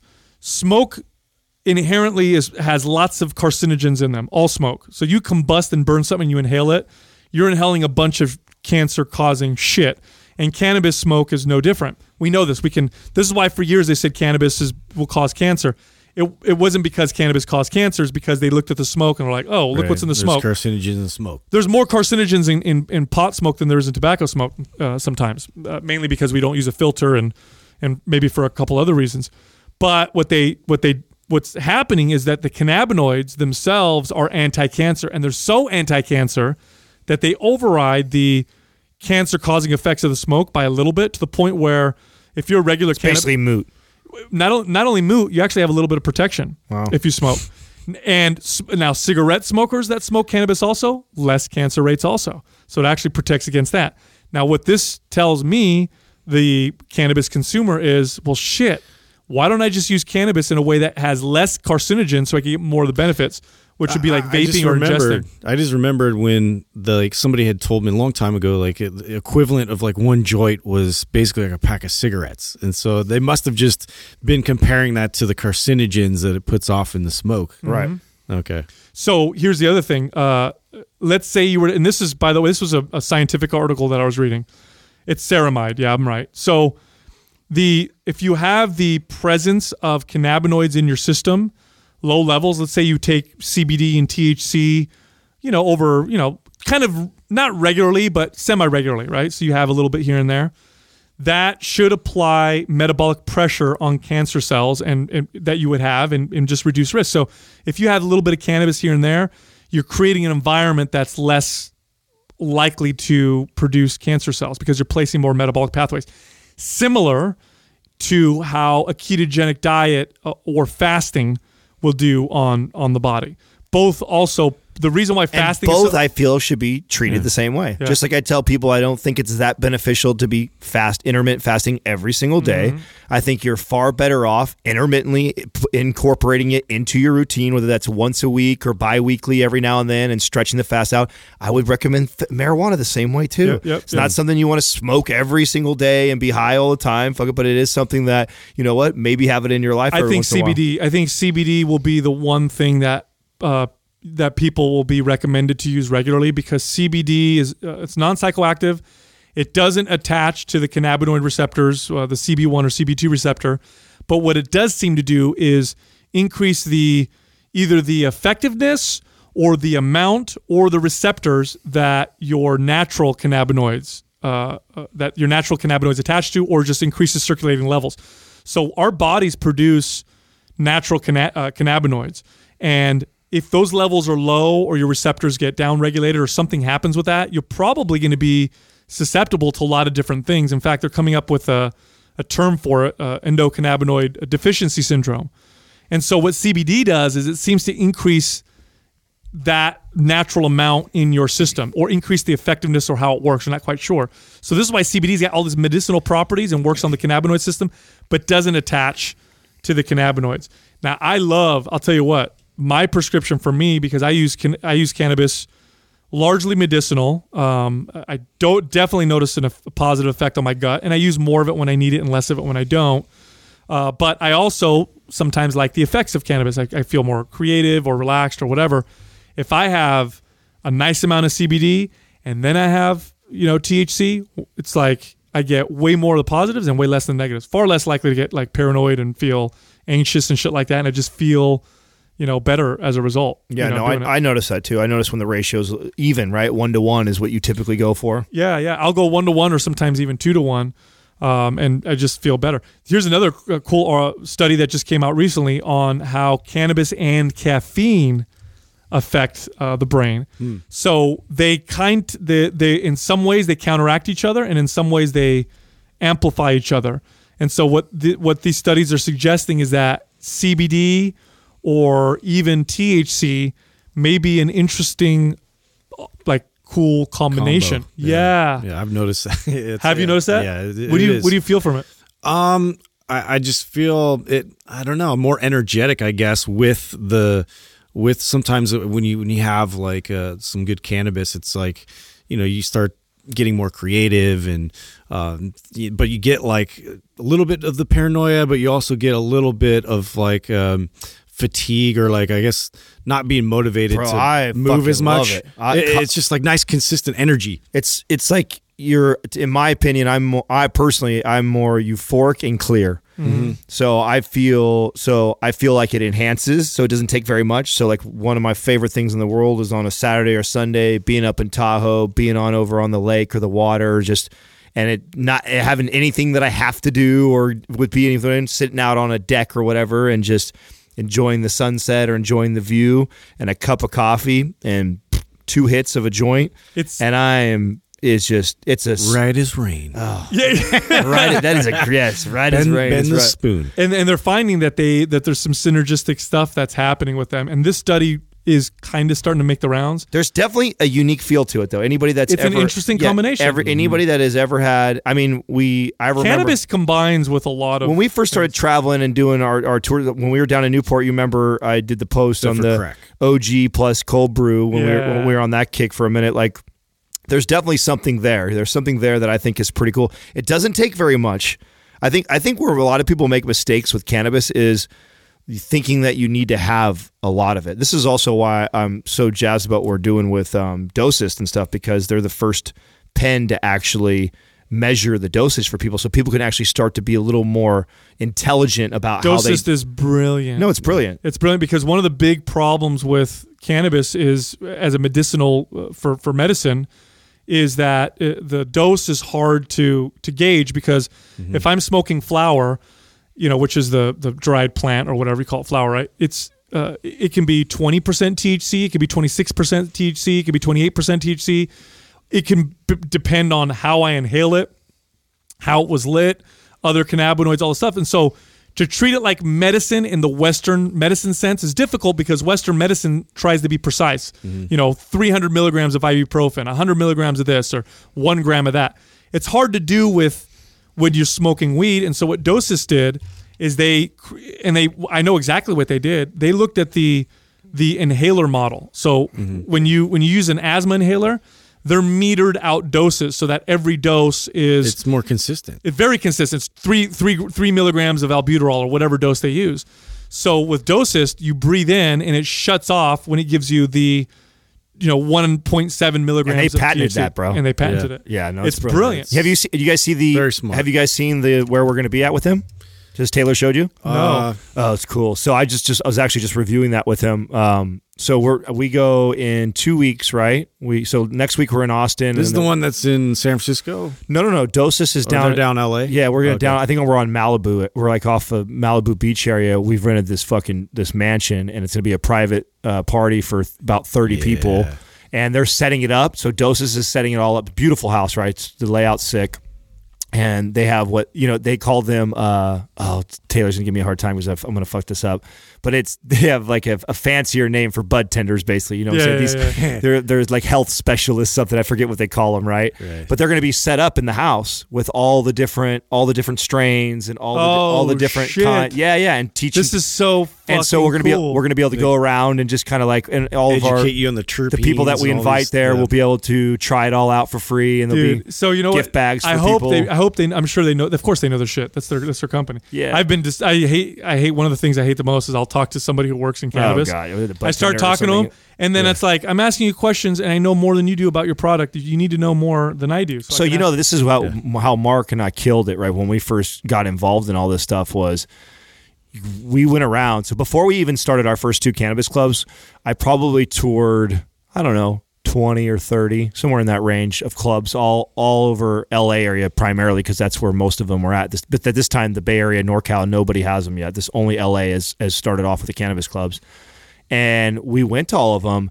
And I remember telling Mark, like, dude, are you kidding me? Like this isn't for someone like me or you or like a bunch of idiots. Yeah, old lady who really needs this shit, or like this is literally just drug dealers selling to their clients, legally. Like that's all that's going on here. And it's ran that way. You walk in, it's shady as fuck. There's this huge jacked out bodybuilder on steroids who's like, takes your card, and there's somebody else behind the desk, gets their hat backwards and looks like they're Dreadlocks. stoned. Yeah, I'm just like, dude, they're trying to make this move in the direction of like a medical place.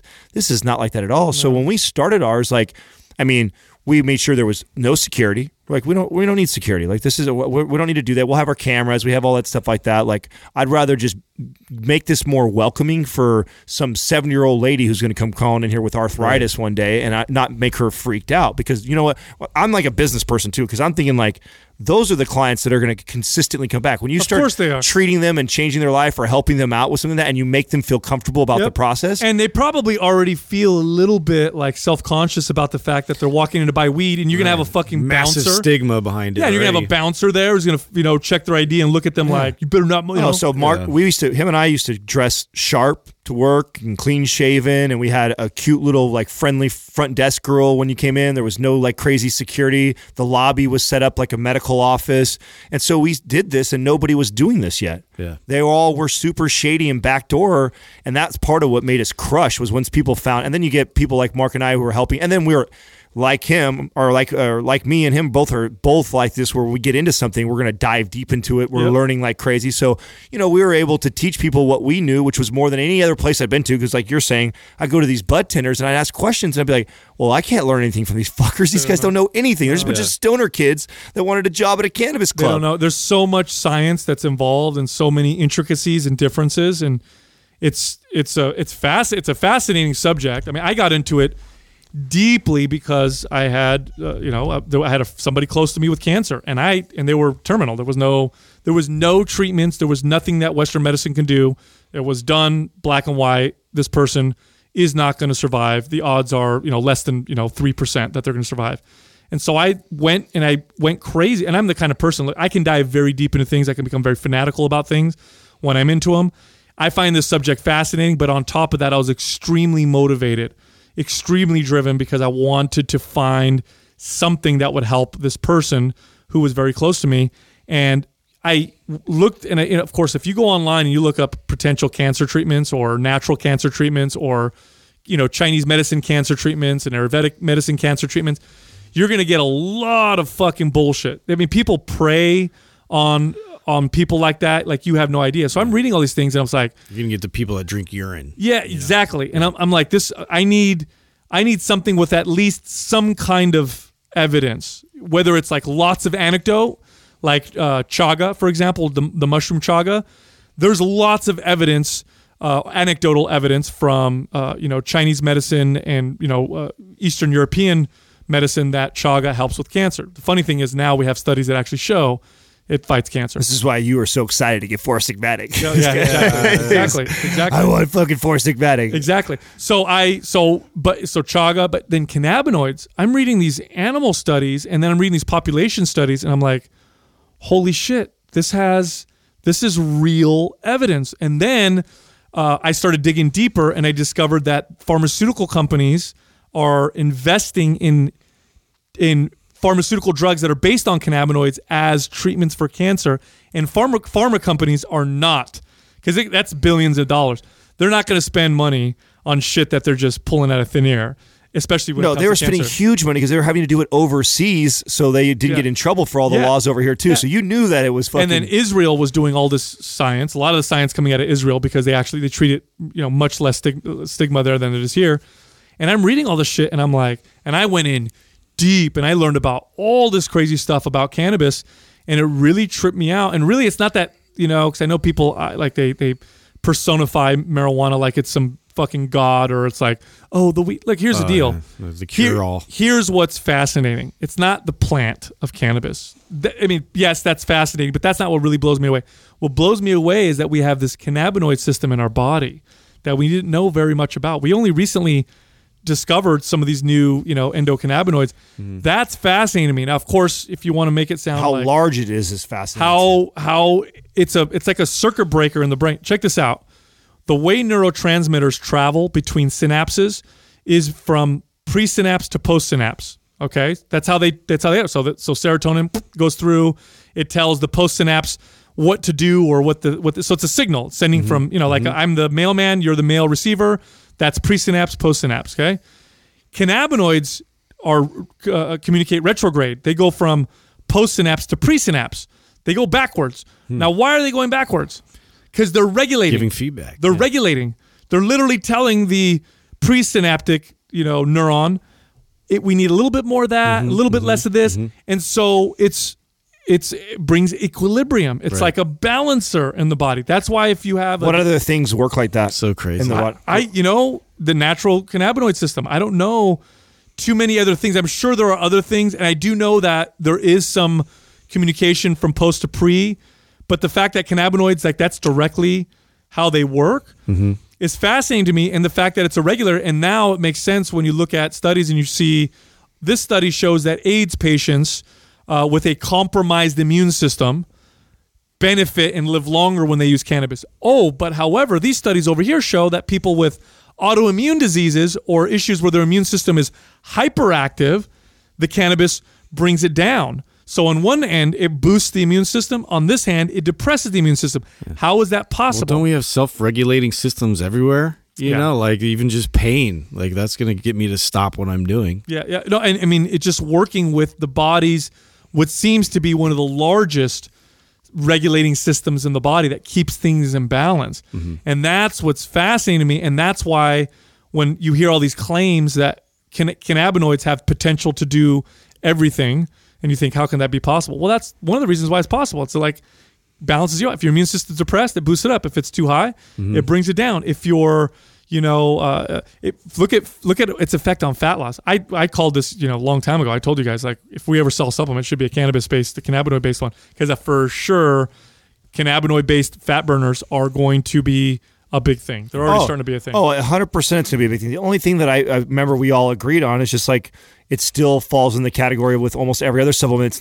It's not even in the top 10 list of things that are going to really change people's lives. When you talk about the things that we know that we can, and I think that was why we didn't. As far as it was super expensive. Oh yeah, we did. We looked into it. Probably going to take a while for that cost to go down. Super expensive, because especially with CBD, you have to get it from hemp, and that's a more expensive. That's going to that'll change though with we'll see though, because what they do with regulation. This is a thing that I think is crazy too. So yeah, because Trump told his guys, we're going to find a path for the states that legalize it to let them do that. Did you hear that right?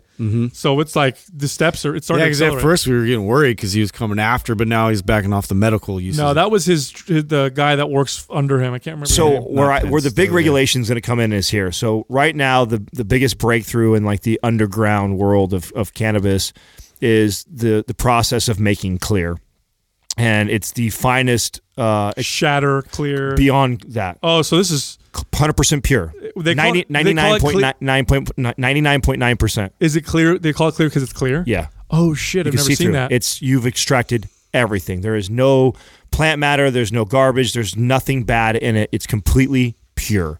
And so they're turning it into a pharma drug. Yes, that's what they're doing. Yes, and so this is already happening on the black market, but yet it's so people that are doing it, right? So this is the evolution of what we started years ago, and I know it's crazy. Like I bet people that understand cannabis and putty, earwax, and shatter, and all those things like that. Like the people that I was involved with in the Bay Area were the first to really start all that, and we evolved much of that at our club way back when.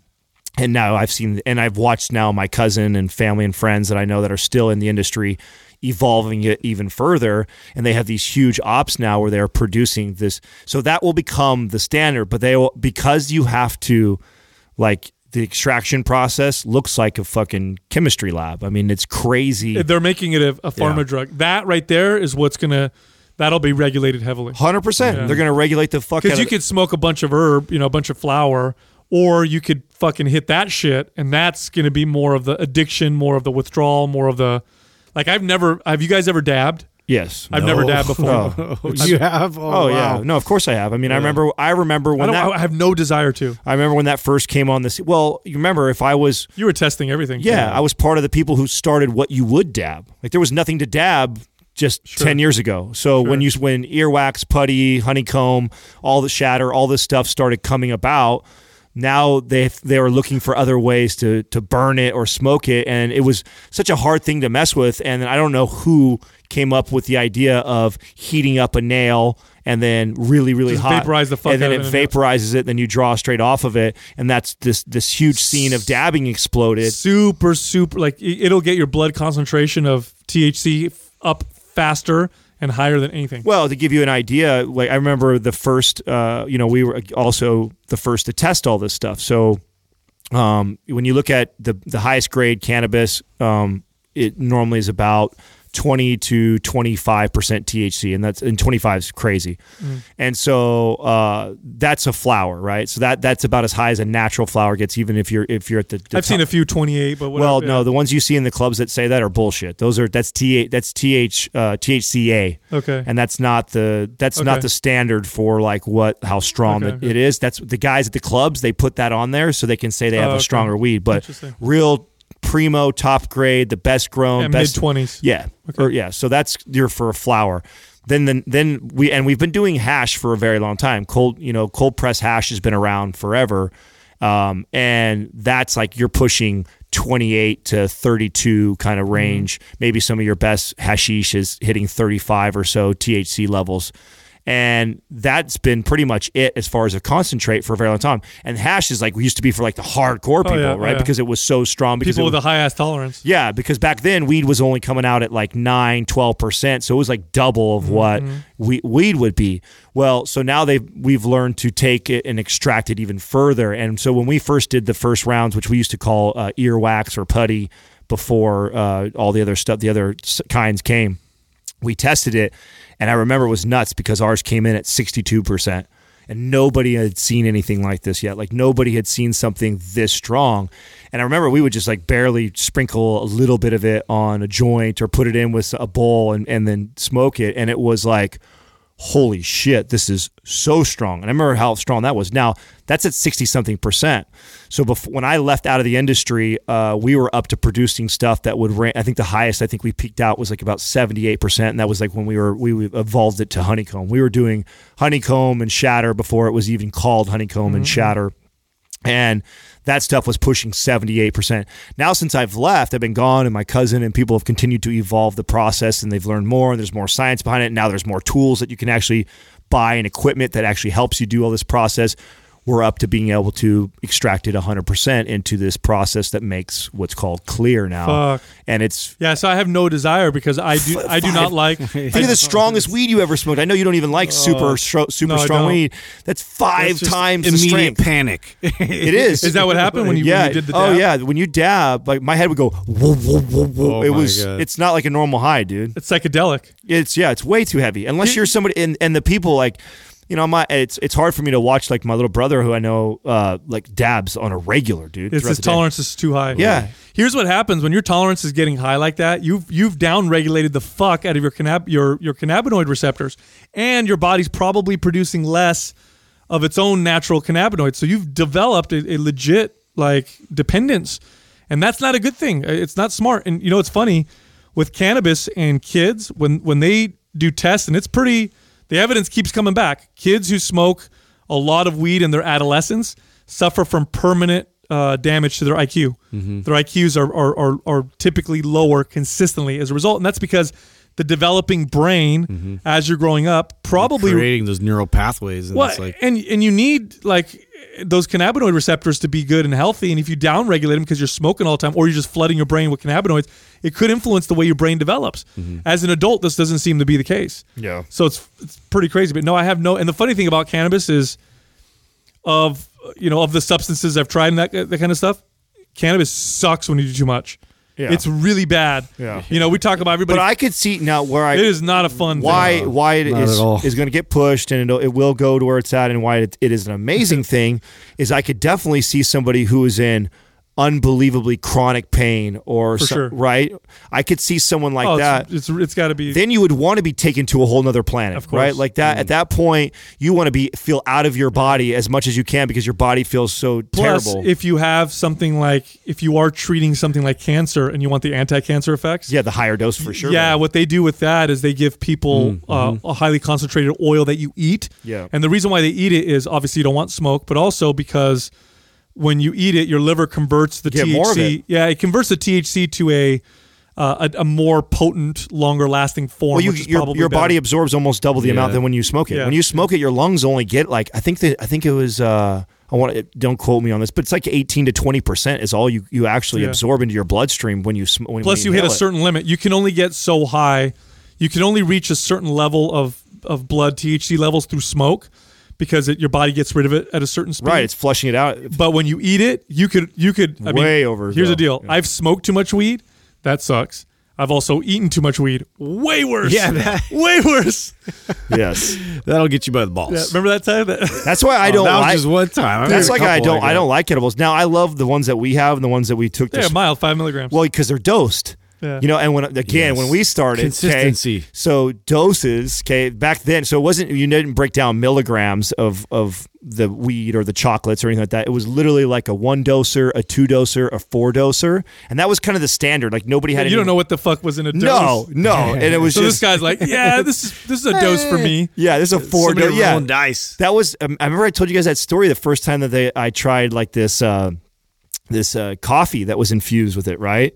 And the guy was like, "Oh yeah, no, it's real mild dose. It's a single dose. It's a single doser." And I'm like, "Okay, I can handle a single dose." I knew that if I did a 2 doser or a 3 doser, and that at that time that it was like too much for me. Oh, bro, it was so bad, dude. Oh, it was so bad. I'm like, man, these guys are idiots. This was it's a vendor. My whole day. He was a vendor coming to me to get me to carry his product in our club, and like he gives it to me. Dude, it's so terrible. No, even if you know that you're not going to die, because I've been there. Yeah. What happens is you get so out of your mind, but it also triggers the fear parts of your brain. Yes. It actually does this. Of what's to come. So then what happens, I don't know about you guys, but I start to get these repetitive thoughts like, You can't stop the loop. yeah, what if I... It just keeps going, and it ramps and ramps and ramps, and then you're like, I can't breathe. Do you remember? And then people are like, this is where people end up in the ER. Justin had to take Oh, dude, I got to tell the story. So this was early Mind Pump. I wish I knew the episode. It was the first studio. Oh, I We wish never released wish- that that we third did. one. Well, we did one before that. No, we and did then we release it. started one. No, we did release we it. released it because you were so paranoid about it. But We just ended the but Sal episode. and I were like, you were fine, bro. You were totally fine. Oh, yeah. I was Like, so paranoid. you got up. You remember he pushed the mic away and he's like, no. we can't air that. No, he so- stomped off. So here's what happened. Yes, We I all thought had, everybody was out to get me. we all had an edible, and at this time, Justin had extremely low tolerance. His tolerance is a little higher now. But back Yeah. then it was- He couldn't even handle a 5 milligram. Nothing. No. So we I never did. We all had an edible, and we started getting giggly, and we recorded this podcast, and it was hilarious, and we were laughing, and Justin was laughing, and me and Adam are laughing at Justin because he's making jokes, and it's a great episode. Yeah. Like the vibe was amazing. It was really funny, but But then we got into this laughing fit. Me and Justin got in this laughing fit where, oh shit, we need to stop laughing because the podcast is going to go yeah, we have shit. to like keep carrying this. So what I did was I turned my head and I was looking at Adam while I was laughing because I don't want Justin to see me laugh because it would trigger him. Yes. But Justin interpreted it as me and Adam were laughing at Yeah, Justin. like, oh no, they're turning on me, and then and then that loop kept going, and I'm like, and it kept ramping. He and was I'm like, so mad at us. You remember? I'm like, these After- guys- As soon as we these hung guys are up, exploiting me. You know,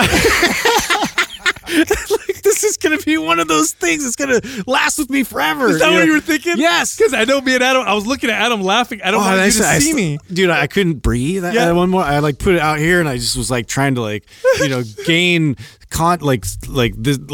ground myself again in reality, and I was just like, oh my god, I just got to get out of this. He just all of a sudden he's like, this is what he did. I remember, dude. I remember. I like, totally remember. You said this. Push the mic away. Yeah, but you said this. You said, I can't do this anymore, and you pushed it forward. And then he got up and left. Yes. He got up and walked out. I had to go for a white. It's Sal and I were, no, we're laughing because we see him, right? We're like, no, it's okay, I'm bro. like, It's good. bro, we're not No, laughing fuck at you guys. Yeah, I'm out of fuck here. you guys. I'm out of here.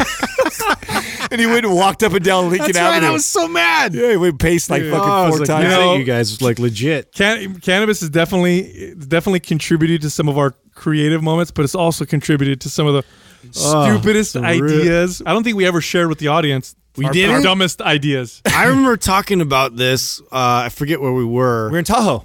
It was Tahoe. Yeah. So in Tahoe, Doug pulled him up. to this day, which by the way, when was Doug the comes back funniest in, shit when ever. Doug comes back in, I do want him to pull these up because I don't remember the names of them. Oh my God, we can't read them on air. Yes, we have to for our They're audience. terrible. This You is It's 420, dude. It's a We'll put special. a little disclaimer on this episode, maybe. So when we were in Tahoe, okay, this was last year for the Spartan Championship, where we'll be out the same house. We'll be out. It's pretty cool.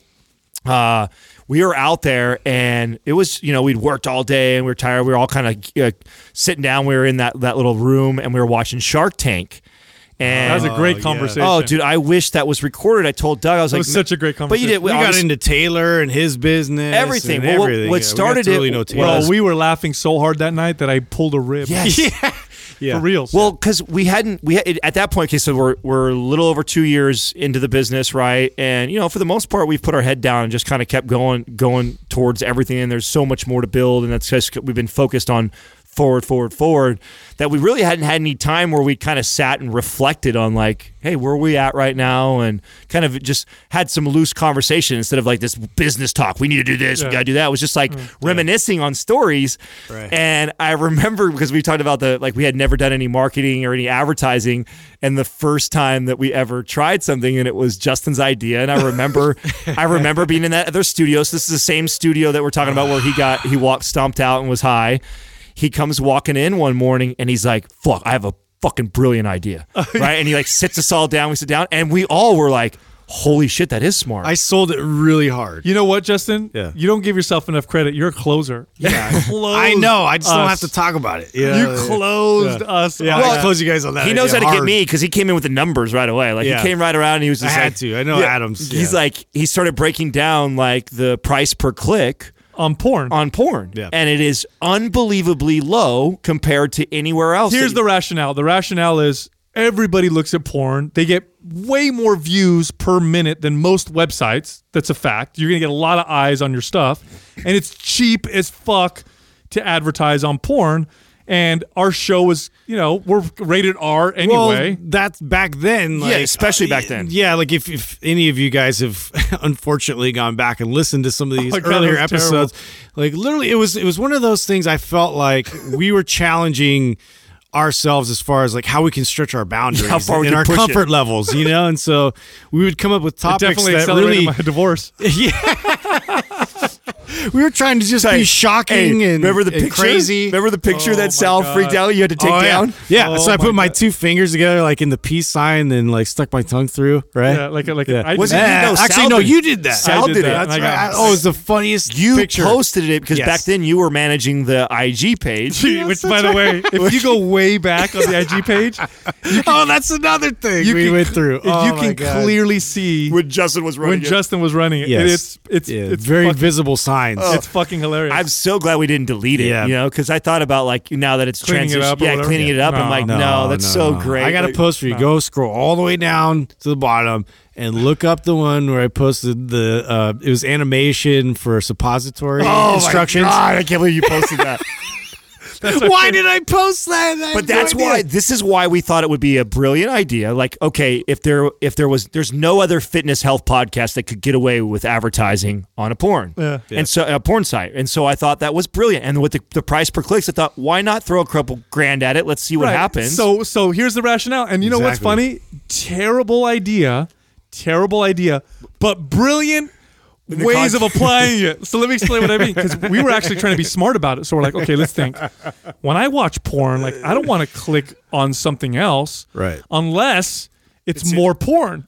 Like I'm not going to click anywhere unless it really. Do we have the titles? Do we have the titles that we came up with? Doug has them somewhere. Oh my God, these are Doug has them somewhere. Oh, please tell me you have those. So incredibly because now vulgar. remember what happened was Justin does this whole presentation for us, and we're all sold. I mean, even including Doug, and Doug's hard to convince sometimes. Doug's like, okay, this actually sounds kind of smart, guys, right? And so we all give each other our first set of homework. This is like the first time we ever said, okay, everybody go home. You're each responsible put so much effort into for this. 5 ads. So we all had to write. We spent time on this. Yes, everybody went home, and everyone had to come back to work the next day with 5 ads that they had written, and I didn't realize. And our goal was the idea was, you're watching porn, you're probably jerking off or whatever. How am I going to get you to click on my ad? Yeah. And the only way to get you to click on my ad is to be fucking outrageous and be porn-ish, right? Yeah. So the things that we came up with an ad. I'll give you an idea, and they're, by the way, they get worse than this. I'm pretty sure they're terrible. Yeah.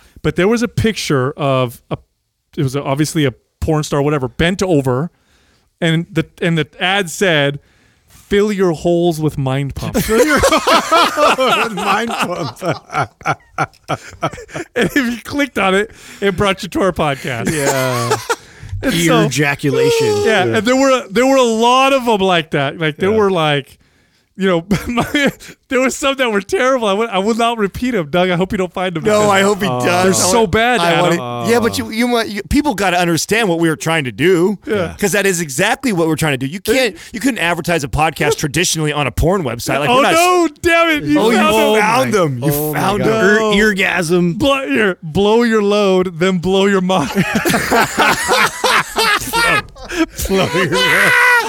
Blow your mind with Mind Pump. I can't. Viagra for the brain. Oh, here's a good one. This one was mine. It was to be a picture of a big ass cock, and then it would say "average Mind Pump listener." So just like makes you want to click. Right. And then I have enlarge your penis ads. and then we would have a picture of a micro penis, which is a unfortunate situation. Sorry if I'm offending you. Right. And it would say this person doesn't listen to Mind Pump.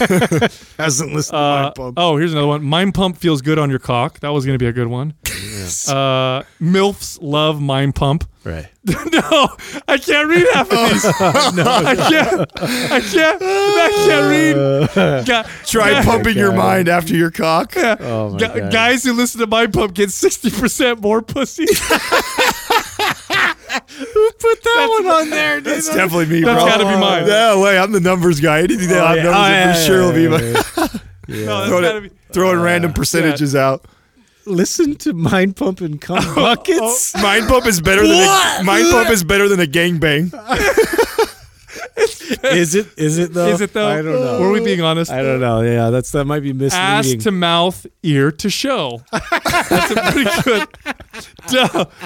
Damn. Well, dude, here's the other thing. Okay, so Doug was only on board if we like funneled this specific traffic to their own landing page, right? So all these dirty, creepy, There's certain ones that I can read and I know which ones are which. Like I know Justin's mind and I know for sure listen to Mind Pump and cum buckets is definitely that's mine. That's definitely this one's great. Gross. This is a good one, and I think I came up with this one because it sounds logical. Like this is what the ad says. Yeah. After you're done jerking off, listen to Mind Pump. Like, hey, after you're done, just click on over. I know what you're doing. Come check right us now. out. Yeah, anyway. I got information for you. Into huge cocks. Us too. What the fuck? Why would we put that? I don't get that. That's what it said. It actually said that. Why? Oh man. Yeah. We were playing. Look at this. Doug has all kinds of notes too. On the gay side. Oh no! Scroll up, Doug. That's a terrible one. I have to read that one. It says, I have to read that one. You have to read that one. Anal lesbian fisting. Just kidding. Listen to my pump. Why? Just kidding. Bait and switch. The real thing that's hilarious about all this is that we did actually spend time on this. Like this actually took at least a couple days. So embarrassing. Hold on. We took more time than that. We actually sent Doug off to find photos and to create the ads. Yes. And so Doug, where did you go? Doug had to do research in the dark webs. How did you do it? How did you get this research? Where did you find these pictures? It's called Google. Oh, really? That's all you did? Yeah. Oh, I thought maybe there was one of those sites where you can pay for the picture. Oh no, yeah. There's stock photo sites for porno pictures. Oh, there is. Yeah. Oh, that is it. Damn. What do you know? So on Doug's computer, it says he's searching for big cocks. Yeah, I had to burn that computer. Unbelievable. Do you think that was our worst idea? What do you think was our worst idea? That was a bad one. God, and I'll take full responsibility for that. That's got to be one of the best ideas we came up. We've come up with a few where we didn't, ideas where we think they sound great, and then the next day we're like, what? Yeah. That's not going to work, but this is the best one by far. What do you think were some major game changer decisions that we made along the way that made a big difference in either the podcast or the business in general? I think our decision with our logo was, and that wasn't even something we all thought about. Really, it was really us kind of like, well, we got to put a logo up, and it was brilliant because when you're on the Mad Mike. Yeah, well, no. Or you mean the Mind Pump, the original? Yeah, the podcast. How it stood out. The yellow and the black. Yeah, and the because Raw Truth. Look, if you're listening to start a podcast, I remember when Doug was the one that brought it to us. Yep. And I remember we were all kind of like, oh, okay. Yeah. No one was excited Nobody about cared. it. Yeah, nobody really cared, and it was like, it works. You know what I'm saying? But we all said, well, we'll make a cooler one later. That's or it. like that. Mm-hmm. But when you look at it, when you're scrolling for podcasts, that's just it. If you're about to start a podcast or you have a podcast, when you look at the icons for apps on your phone, they're small. So if you have like a detailed picture with lots of writing and it looks real cool, it's not going to show well. No, because it's not a big icon. But if it's a small icon with like big letters, like ours is like Mind Pump, it's very clear. So and now that's kind of the standard. Now that's what people are starting to understand. So I think that was a big one. I think the other thing that was big was when we stopped starting the show with starting the show, because early on when we started Mind Pump, the episodes would start by All right, everybody. Hey, thanks for welcome coming to on. Mind Pump. Yeah. I'm your host, Oh, that's Stefano. right. I forgot I about used that. To like intro it like that. Do you remember what made us go to start and just cut into the conversation? Did we have That was one of the best decisions we could ever when make. was that? I remember Doug. I do remember Doug saying something like, "I like when we just come into a conversation." I think he just started editing it that way. Is that? It was either that or I don't remember. We might have had a conversation, but whatever happened, that switch was a huge. It was a game changer for us. It really changed the conversation. How about when you stopped asking Doug for time? That was early on. Yeah, that was early. Remember when we were always time like, we got left. well, you Yeah. remember when we first started, the strategy was to land between 20 and 30 minutes I because know. the average commute. So most people listen to podcasts while they're driving to and from work. The average commute was 22 minutes. So we thought it was a smart strategy to kind of fall around that. And everything else was really long form, Right. at the time. And so we thought that would help to kind of differentiate us from it. Yep. Yeah. And so I it would was- ask- It I was would ask Doug. logical, Yeah. Yeah. And I'd ask Doug what time it was because, and the other thing too is we would have conversations. The things that are funny about that, though, is that when you're doing that, why no one's really thinking about it like it's such a bad idea. It wasn't until like later do you kind of like start to go like, why are we saying that? Yeah. That's right. Why are we doing That's that? annoying. Yeah. Why are we cutting it right here? Yeah. I think our out the gates, we're just going to say what's on our mind. I think that was such a great because we could have totally started the podcast much more formulaic and much more like Produced. Yeah, and the fact that we decided not to, I think was just great. And part of that might have been just like we would want to listen to it. You know what I mean? Like we wouldn't want to. Well, listen to I think I think it's more common now. But when we first started it, wasn't that common. We were, as far as I knew, we were one of the only shows that I knew that wasn't that produced up. Even shows that people think aren't that produced are produced up. It's rare that I meet another podcaster who has any sort that has the same formula as we do, where you just get on the mics and then you go. Like almost everybody has notes. Everybody cuts out the bad questions, the dead air, speeds it up so they sound like they're talking faster. Like there's a lot of tricks that people do to make something that is real and authentic still sound better. Yeah. And we were just pure raw. I think a lot of the decisions that we made weren't We raw dogged everybody. Thanks. Yeah. Still back on those I'm ads. trying. I'm reminiscing. still. Throwback. Throwback. Mind pump. Mind gets pump. you- It will kick you in the cunt. No, That was another one. by the way, that was a real one we came up with. It's a kick. It's a kick in the cunt. I have no idea. Why we thought that I don't was know a what good idea. that means. But a lot of the decisions that we made along the way weren't. This is what I find fascinating. It wasn't us sitting around saying this is what we're going to do. It just turned into that. For example, the format of our show. Our quads are our most common episodes, right? The Q&As. Those are also the most popular episodes. And we started doing those very early on because it gave us great content. We wanted to connect with our audience.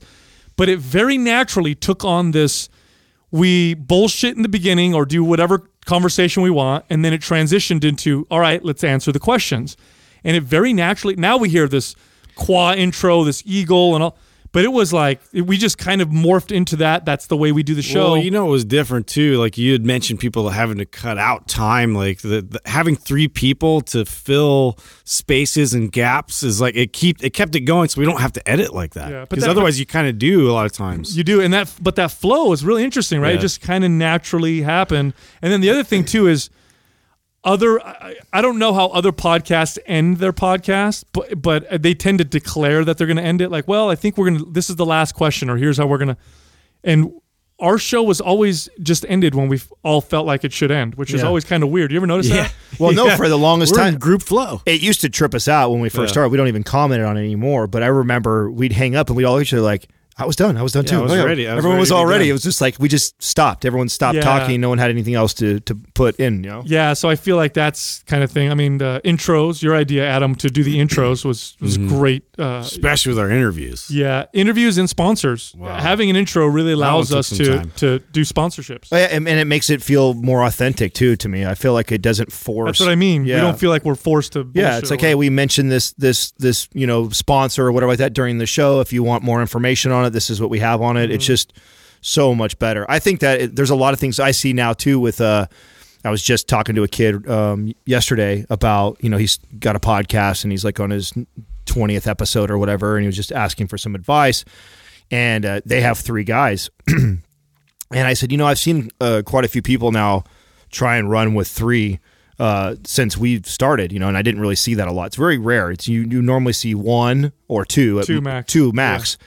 And we're one of the few, and there's more now, but there wasn't a lot when we first started. I didn't know very many 3-man. No, there's not. There's not a lot, and then some of them have there'll be like one or two main hosts, and then there's like Doug, the producer, like he comes on as much as Doug comes on the show. Yeah. But it's hard to have. I mean, it takes really 3 unique personalities, I think, to mesh with 3 on a show. It's too much otherwise. It's too much. It's not. I don't know. I could see how it would be. Well, I remember when I first heard episodes where there would be multiple people, and what I didn't like was it was sometimes really hard to tell who was who, which I know that some people still had that problem a little bit with us, even though I think all 3 of us sound way different. Yeah, that was interesting. Like I know. Everybody thought I was Sal. Everybody thought you were Adam. They would get Sal and I mixed up a lot. Like a lot of times people get you and I mixed up, which I think is funny too, because I don't think we just on pictures. Yeah, they thought I was you. I was like, what? No way, man. Yeah, that's weird. They got a lot more to offer. Yeah, exactly. He does. And then I also remember early on the decision. It wasn't really a decision, but it was including Doug in the conversation on a semi-regular basis. You remember that? Like we would do that, and the reason why we did that, as I think we were inspired. I know I was definitely inspired by Howard Stern. Yeah, and how Howard Stern would always include. We all had a love for him. Yeah, and so I'm like, no. Doug needs to be like as a part of the show. I need to be able to talk to him, ask him questions, and have him comment because I think it's valuable to have that that piece. Rogan does it too, and you can see a lot of the real popular shows tend to do that. Johnny Carson did it, right? He started it with Ed McMahon. And now there's always that all single guys, though. It's rare to see 2 or 3 and then it work out, because it's even ourselves. If you remember at the beginning, part of what I think has got better over time is we have gotten even better at pausing and not talking over each other in certain topics. So I think that is something that has evolved, and I don't think it could have evolved with a different 3, for me at least. Like I just think that what each person contributes to what types of topics, like I think, and everybody has like this thing where, if there's a guy talking about something, and I know this is like maybe something that Justin does like to talk about more. Like I actively don't say much, even though I could say much, but I know it's something that I know that he would. So I automatically throttle back because I know that sometimes I have the ability to dominate the conversation, much like Sal can do on sometimes. Yeah, and the thing is too is a lot of it's based on feel. So you can. Like any conversation, you can feel, if you're in tune with the other person, when you should talk more, talk less, and there's a flow that kind of happens. We had that really well early on. I call it chemistry, right? Where we kind of feel that kind of flow, and that's good advice for someone looking to start a podcast with co-hosts. Because here's the deal: at the end of the day, look, if you're just an informational podcast where I'm just going to inform you and read off of things, then that doesn't matter. But if you want to have a more conversational podcast, which in my opinion, and I think I'm right, has far more standard. Yeah, and it has far more potential for. Well, think about it. For all that stuff. It's taking over radio, and talk radio has been around forever and been extremely popular. It's way more relatable. It's funny because I was actually having a pretty in-depth conversation about this with my barber yesterday. I was getting my hair cut. And it looks good, by the way. Yeah, thanks, man. It's no supercuts, but it's I try. But yeah, we were just talking about like his favorite show is the Dan Le Batard show. So this is an ESPN podcast that he also has his show on ESPN, but he is, I guess, just exploding. The show is just going crazy, and their format is really unique, but it's super conversational based. Rarely do they touch like specifics in sports. They interact like on another level with their audience. So like real time, they'll read like tweets and stuff that the audience is kind of providing. They have that sort of in the know feel, right? So if they cover a topic or whatever, it's like, and they've done it in the past, they're not going to like catch people up to speed. Like you have to like have listened to the show. So it's like, it's this cult kind of thing behind it. And we kept talking about it. It's like, it's this old formula of like, I'm presenting you this information and now to you, Susie, and it's like that whole formula, people are seeing right through that because that's not how you talk to me in person. Like, it's not relatable. And you want to sit in on a conversation. And so my point with this is if you're going to start a podcast, with another co-host and you're going to sit down and have conversation, you got to pick a fucking partner that you, if you didn't have a podcast, you'd like to sit down and have a conversation with. And here's the deal. This is the funny thing. And my girlfriend's already commented on this several times. When we all get to, which is not common, and I wish we would do it more often, but we don't. But when we all get everybody together, like, wives, girlfriends, families, my girlfriend always comments, "Wow, I feel like I'm watching Mind Pump," because me, Adam, and Justin, the three of us with Doug, will go right into deep fucking long conversation just like this. Yeah. And so you have to, if you find that may be the person you'd want to partner with. If you don't find that, it's hard. This is part of the magic behind Fighter and the Kid. Fighter and the Kid, they're both really friends. They hang out. They go, and you can hear it. You can hear, and the way they can talk to each other and pick on each other and do things like that. Like that's not going to like make him all insecure or piss him off. Like I remember when we first had Craig. Like I remember thinking like we don't have that relationship. Yeah, sure. Yeah. Like we're cool, we're buddies, and we communicate on a regular basis, but we didn't have the same bond. You still have to tightrope a bit. Yeah, like it's serendipitous. Yeah, like I feel like I could literally say the meanest shit to Justin or you. And you have, and it's fine.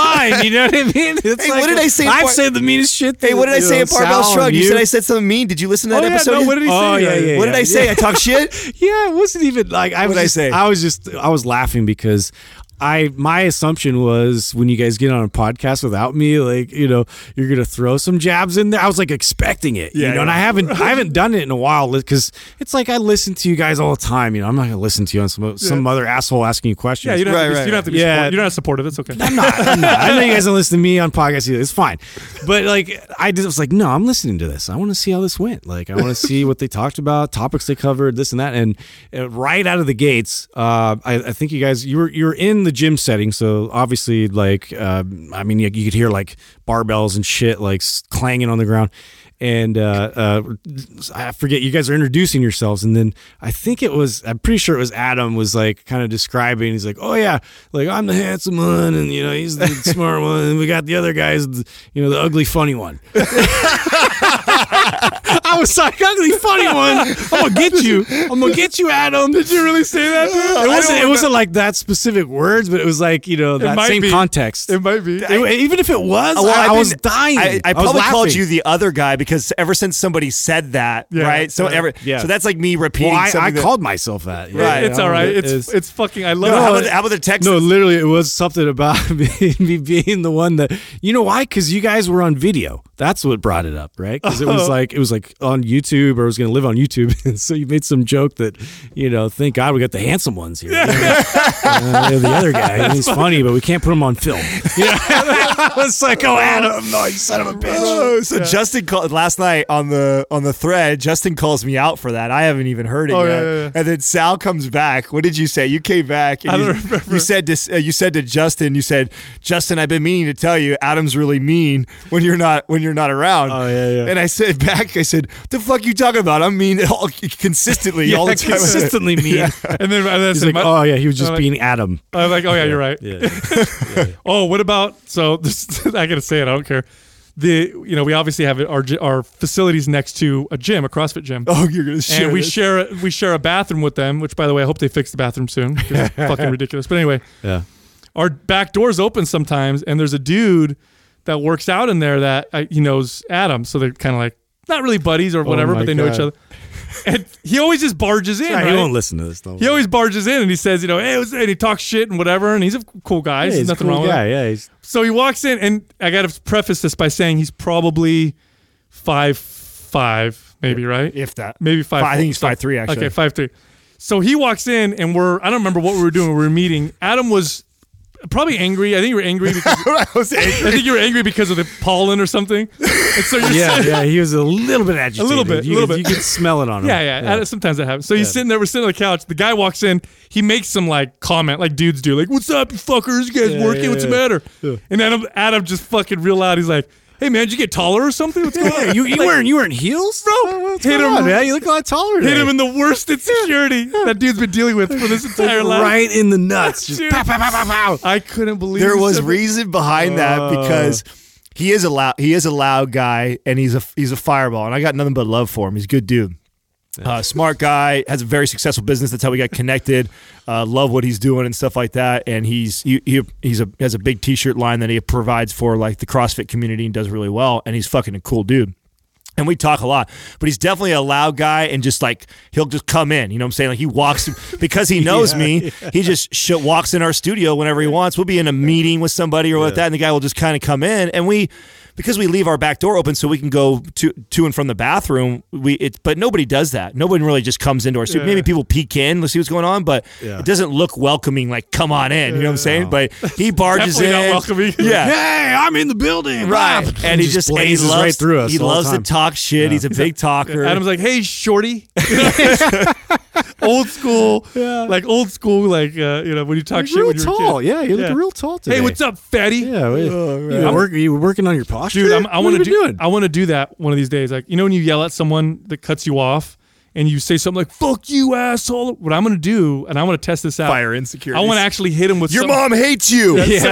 No, but something real. Like if you look at them and they're like overweight, like, well, you're a fat motherfucker. Just make them like, oh. No, you got to pick things that are like real. A nose or their eye. Like you pick those things. It's like that's what kids are mean like that, bro. That's why bullying is so bad, is because it's real. Well, it is. That's why. You're like, but it's true. It is, because it's the kids. They don't know. They see what they see. They see that, so you have something that's not like everybody else, right? It's like the fucking Sesame Street episode, right? You fucking can't. One of these things doesn't belong together. You know what I'm saying? You have a bigger nose than everybody else, right? Or something different. Started fucking with it, and kids are. But now here's the argument that I have with that too. Part of that, like, it is real. You do have a mole there, or your nose is bigger than average. Right. At one point, you're gonna have to face this. At one point, you're gonna have to accept who you are and love who you are. Real feedback. It is. It's quick. It's real. It's real fucking feedback early on in life. And instead of us coddling the kids over being bullying, like, maybe let's fucking talk to them about it. Like, but they said I have a big nose. Well, honey, okay, first off, let's be clear. You do have a big nose. Right. However, it's not a bad thing. Yes. Yeah, have that conversation. What you want? Yeah, you want to know the truth about yourself? Hang out with a bunch of like 8-year-olds. You know what I mean? And just wait and see the comments. Did you guys have like a trigger, like, word or something that someone would say to you when you were little that was like, that hurts me? Mama's boy. Oh, wow. That was quick, bro. Yes. That was way quick. I remember that, like, vividly growing up, dude, because, like, that was like, no. You know, nobody calls me that. Now, why? Was it because when you were young, you were a mama's boy? Were you attached to your mom? I think, I was definitely, like, I think what it was for me was I wasn't allowed to do a lot of stuff. And so then they associated that with being like, well, you know, if you do what mommy tells you to do. Oh, wow. You know what I'm saying? And so I was like, no, I do what I want. You know?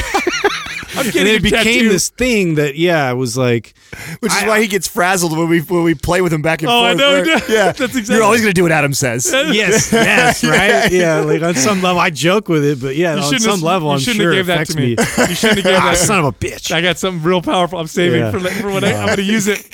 How dare you, so Sal. Good. It's fine. I'll get you back. For me, it was skinny. Skinny, me too, you too? Yeah. The word That's the skinny, only one that comes to mind that ever, like, because everything else I felt like I overcame. So I felt like if kids that made fun of me for being poor, like, yeah, no shit, I am. You know what I'm saying? Like, whatever. Like, if I had crooked teeth, yeah, no shit, I got them. You know what I'm saying? Like, the things that I got teased for then that bothered me, but the skinny thing hit me different. Weird. Like, the skinny thing hit me, which is what led me and motivated me to eventually lift weights I think that it never hit me to the point where I was like depressed or mad, but inside it was like I wanted to solve that. Mm-hmm. Like inside it caused this, like, I think it's a combination of, for me, I'm the same. Actually, we're all like this, but this is a specific thing, right?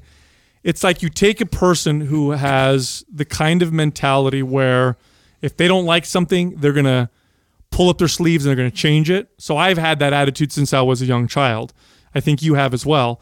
So people say you're skinny, you feel insecure about it, I'm going to do something about it. Mm-hmm. And the cool thing is, with exercise, you actually see the effects of that, and it only strengthens this belief that I can change things. Mm-hmm. So I'm so happy, like, I'm very appreciative that it was skinny for me. So am I, because it drove me to seek for that. And I probably would have gave up if it wasn't such a deep-rooted insecurity. Right. Because it was so deep, you know, I wasn't like somebody who touched weights and blew up right away at all. I worked at it and did a lot of things the wrong way for a really long time because I was driven by that insecurity. Mm-hmm. So you use that. And that's why I think that sometimes it's tough to, like, beat yourself up over certain things like that, because a lot of times when you see these people that are great at something, a lot of times it's driven through this insecurity that's been rooted for a very long time, and it's what's made them so special on the other end of it, because they've worked so hard. Let's be honest. If you're going to be at the top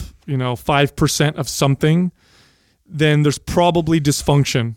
There's probably some dysfunction there. What I mean by that is, like, if you're going to be one of the top 5 wealthiest people in the world, starting and building your own from scratch, you're probably going to be obsessive. You're probably going to be dysfunctional. You're probably not going to have good relationships with friends and family. You're probably going to be unbalanced and that kind of stuff. Same thing with the search for knowledge, the search for, building your body or whatever. They're typically driven by something that's so deep seated that it pushes you to do things, to lose that kind of balance. Did you see that post that Logan did? The one who interviewed all of us. He did a post about famous people that you've met. No, I didn't see it. So I wrote a line. I happened to be high that night, and I wrote this, which is probably why I didn't think it through. Like, I probably should have said this differently, because somebody received it the wrong way and talked shit to me, called me a douchebag over it. And he was asking his audience or his followers, hey, have you guys met any famous people, and who have you met? And and you could tell that he was really jazzed to hear who's the most famous people and who's met all these people, and he was listing off people who he's met.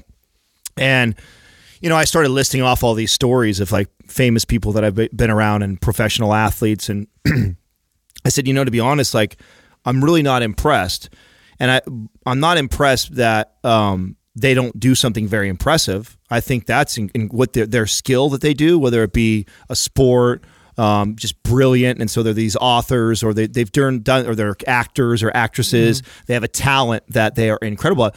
But the more of them that I was around, the more I realized that they were out of balance in other parts of their life. And that's part of what drove them to be so successful in these other avenues. So it was actually very rare that I would meet somebody super famous who was super talented in something, and that's why they were super famous. Mm-hmm. And they were good communicators with people, and they were friendly, or they were really intelligent somewhere else. It's true. Think about it this way. I bet you have a bunch of musicians, right now, maybe some are listening, that would say, if I could only have the creative power that Jimi Hendrix had, they want that. I'm just using Jimi Hendrix as an example.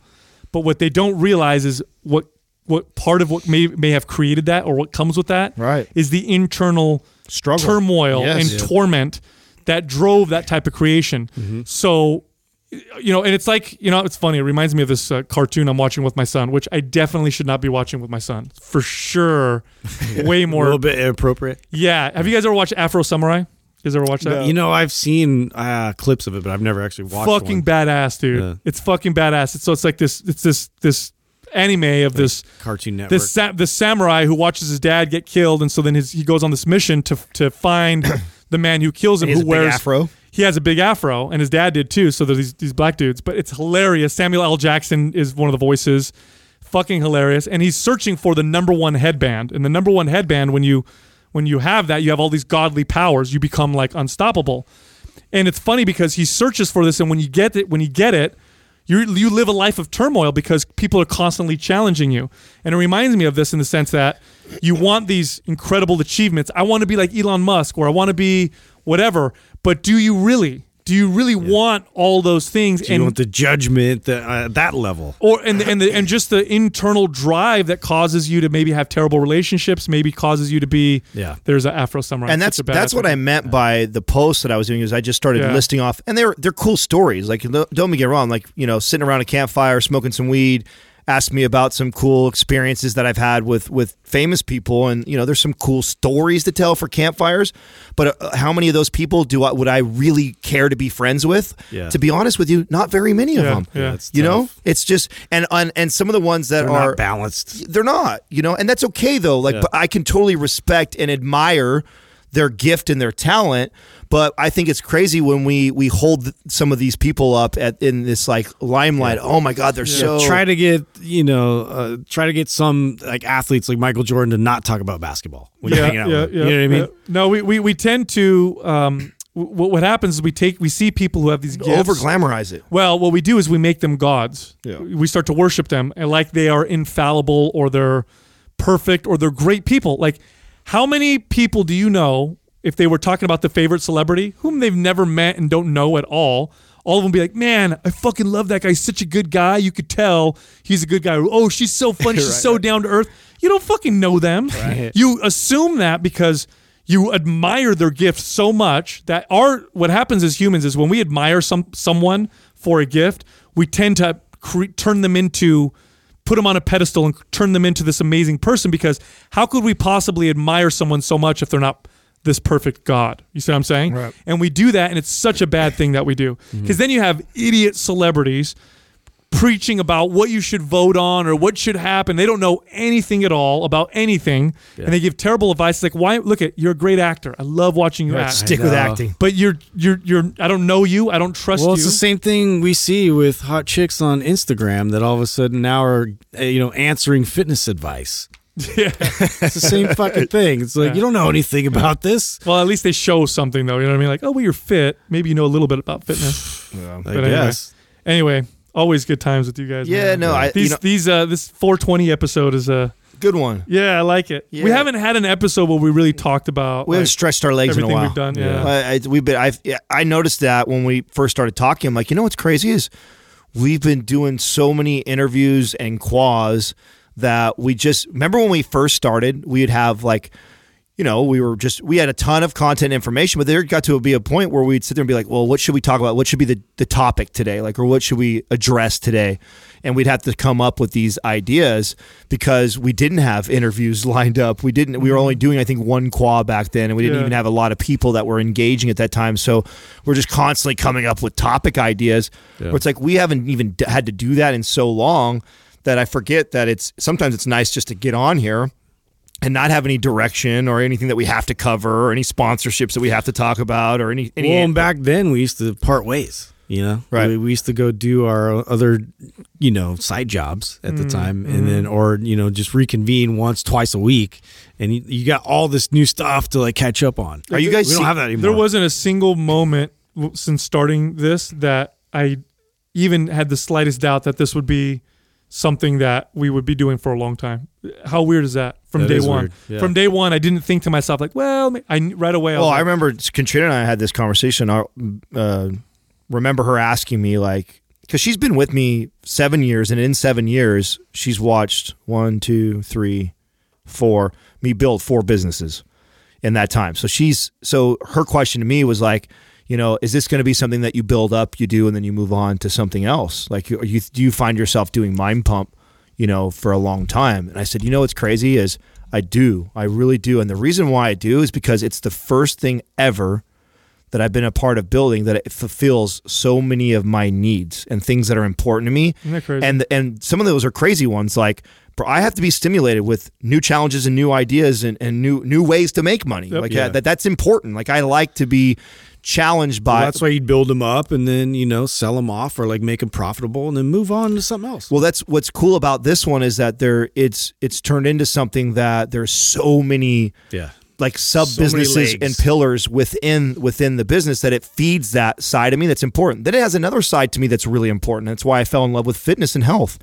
Is it has this accountability piece for me, is that if I'm going to talk to people and teach people about health and wellness, it requires me to continue to improve upon myself. So it provides me this opportunity for growth in the space that I already know that I love to do. And then you add in the fact that I have to put all of this out on air where people are going to listen to me and critique and hang on every fucking word that I'm saying, which has now also challenged me to grow mentally and also to work on the way I articulate my thoughts, which is it provides this other area for me to grow. It feeds so much. It's turbo growth. This is the incubator of growth. Like it's been this crazy accelerated path that even just for me and my communication skills and like what, I sit around and talk about my wife now. It kind of trips me out. It's like, like, wow, it's really stimulating, and it's definitely like either you're in or, you're going to get crushed. And so it's like every day you just want to like come in guns blazing and conquer something. Well, what's cool too is that we all are leaders, and right now a lot of what we've done to build to where we're at has been about ourselves or been about the business, the single thing. And now that it's getting to this point, what I'm really excited about is when we really get to follow another passion of mine, which is developing other people. Oh, I can't wait. And building others up and helping wait. others be successful, because I enjoy doing that probably more than I do too. Yeah. I mean, that to me has always been my favorite. What kept me at 24 for as long as it did was my people. I love to build a team, man. I love to find young, hungry minds that wanted to learn, that wanted to be better, that wanted to help others, and I wanted to help teach them how to do that while making money and having a livelihood. I just totally got off on that. So we're just now starting to kind of touch that in this business, and I think that's going to fulfill a side of me that I love doing for years. I've never worked for 3 years and it feel like the fastest period of time ever. Yeah. And a lot has happened in that 3 years, but I've never, 3 years working in a gym feels like an eternity. Yeah. It feels like a fucking eternity. And I love the gym. It's not like I don't like it. I love it. 3 years with Mind Pump feels like, if I think about it, I can see like, whoa, shit, that was 3 years ago. And if I think about how different we were even 3 years ago and how much we've grown and all that stuff, yeah. But when otherwise it's like, God, it's weird. No. It feels like. No, I used to count the days. I don't even know like what day it is today. Yeah. It's Friday. That's because you had an edible. I don't know because of what happened earlier. What do you think of? I'm really interested to see. So Taylor's kind of finding his groove in the stuff that he's doing within the business, and he's starting to get into a lot of the partnership networking for us and handling that side of the business, which I love because it's a side of the business that I enjoy. And seeing him be able to be kind of an extension of what I like to do, and now start to align us with some really cool companies and do some really in-person live stuff. Yeah. I think it's going to be fun. Like, I think now is the time. We have enough people, especially on the West Coast, that we can tour the West Coast and come up and fill. This will be a new growth period for us because we're proficient at podcasting. We're getting proficient at video. Our skill isn't on video as good as it on podcast. What I mean by that is our comfort flow, all that stuff. But it's getting there. Yeah. Live is new. So live, I feel like however we do in the beginning, we're going to get so much better, later on. And I'm excited because every time we do something new. It's a new area to grow. Yeah, and I think that's definitely something that I'm looking forward to it. And that's the thing about fear and like excitement. And like, we talked about this just recently on a podcast, and it's at that level now where fear to me feels way more like it's excitement. Yeah. And so that to me, I've been like, one of the biggest fears, is just talking in front of people, and that's already like, oh shit, that's gonna be fun, exciting. Everything's gonna be. Did I tell you guys that one of our close buddies, I won't name him because I know he doesn't want to probably sell out Brett Contreras on this, but he was. We'll sell someone else out. Yeah, we'll sell Brett out. Whatever. That's what Brett gets for not coming up here on the show. Sorry, Glute Master. No, I think we're supposed to meet up with him when we're down south. He's a cool guy. Yeah, no, Brett's solid dude, and who I'm talking about actually said nothing but great things about him. Said he's fucking full, learned so much, full of knowledge. The guy is fucking awesome. But I guess that he's absolutely terrified of like speaking in public like that. Oh, this other person. Yeah. So he's, I guess, Brett is holding these like glute camps and like certification like he's doing certification courses and everything through his facility. And I can't remember, he told me there's like 50 to 70 people in there, or 30 to 50. I can't remember exactly how many, but somewhere in that range.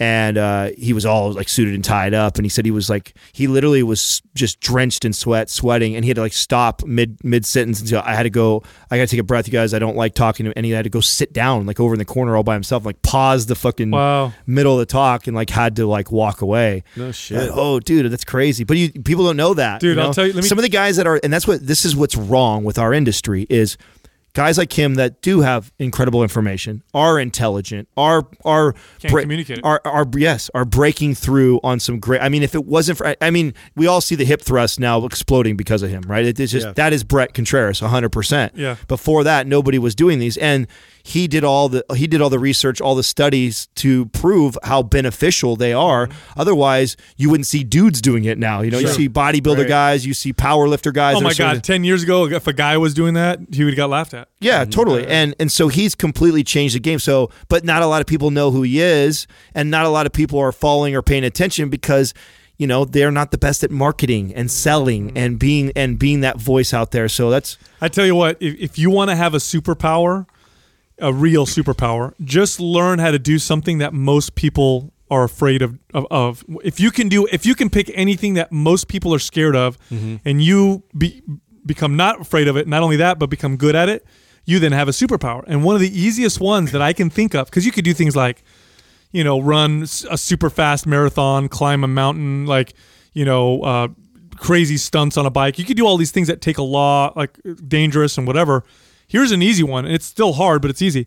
Learn how to get comfortable talking in front of people. That will separate you so much from so many other people. And just like sales and communication skills is invaluable. Mm-hmm. If you get good at talking in front, this is why I'm excited to do this, because I'm not necessarily terrified of speaking in front of people, but of all of my methods of communication, the number one fear that they tested, statistically? Yep. It's that and, arachnophobia or whatever is up there high, but that was definitely, I believe, the number one. Yeah, and for me, I'm not scared. I mean, I'll do it. It's not a problem. It's just I'm not super versed in it like I am with this kind of conversation or small groups. I'll talk in front of small groups, no problem. So I can't wait to get really good at that or to practice it and get better at it is what I should say. Yeah, because I feel like that's such a valuable, that'll be such a valuable tool. And for us, for our growth, I think it'll be the next level. Well, that's, you're touching on something that I think is an important point is, learning in business to find your blue water, right? And I think everybody, when someone, like what's happening right now, and I was talking to this kid the other day about this, who's starting this podcast, and he's getting into it. I'm kind of asking him what he's doing. And I said, part of what, the success of Mind Pump, I said, we definitely were not talented on the mics whatsoever. There's none of us knew what the fuck we were doing when we were doing it. But I did see the blue water in what we were doing big time. And by blue water, I mean, it's not shark infested, right? So shark infested water is red water. That's when you get into a space, you get into an industry that's overpopulated. Everyone's trying to do it. Tons of people killing it. Right. We're seeing that right now in marijuana. Like everybody is jumping on board. Starting to get more red. Right. And you're starting to see that happen even on podcasting now where, it's cat's out of the bag. There's money to be made here. Everyone's going to here. Let's all just jump in.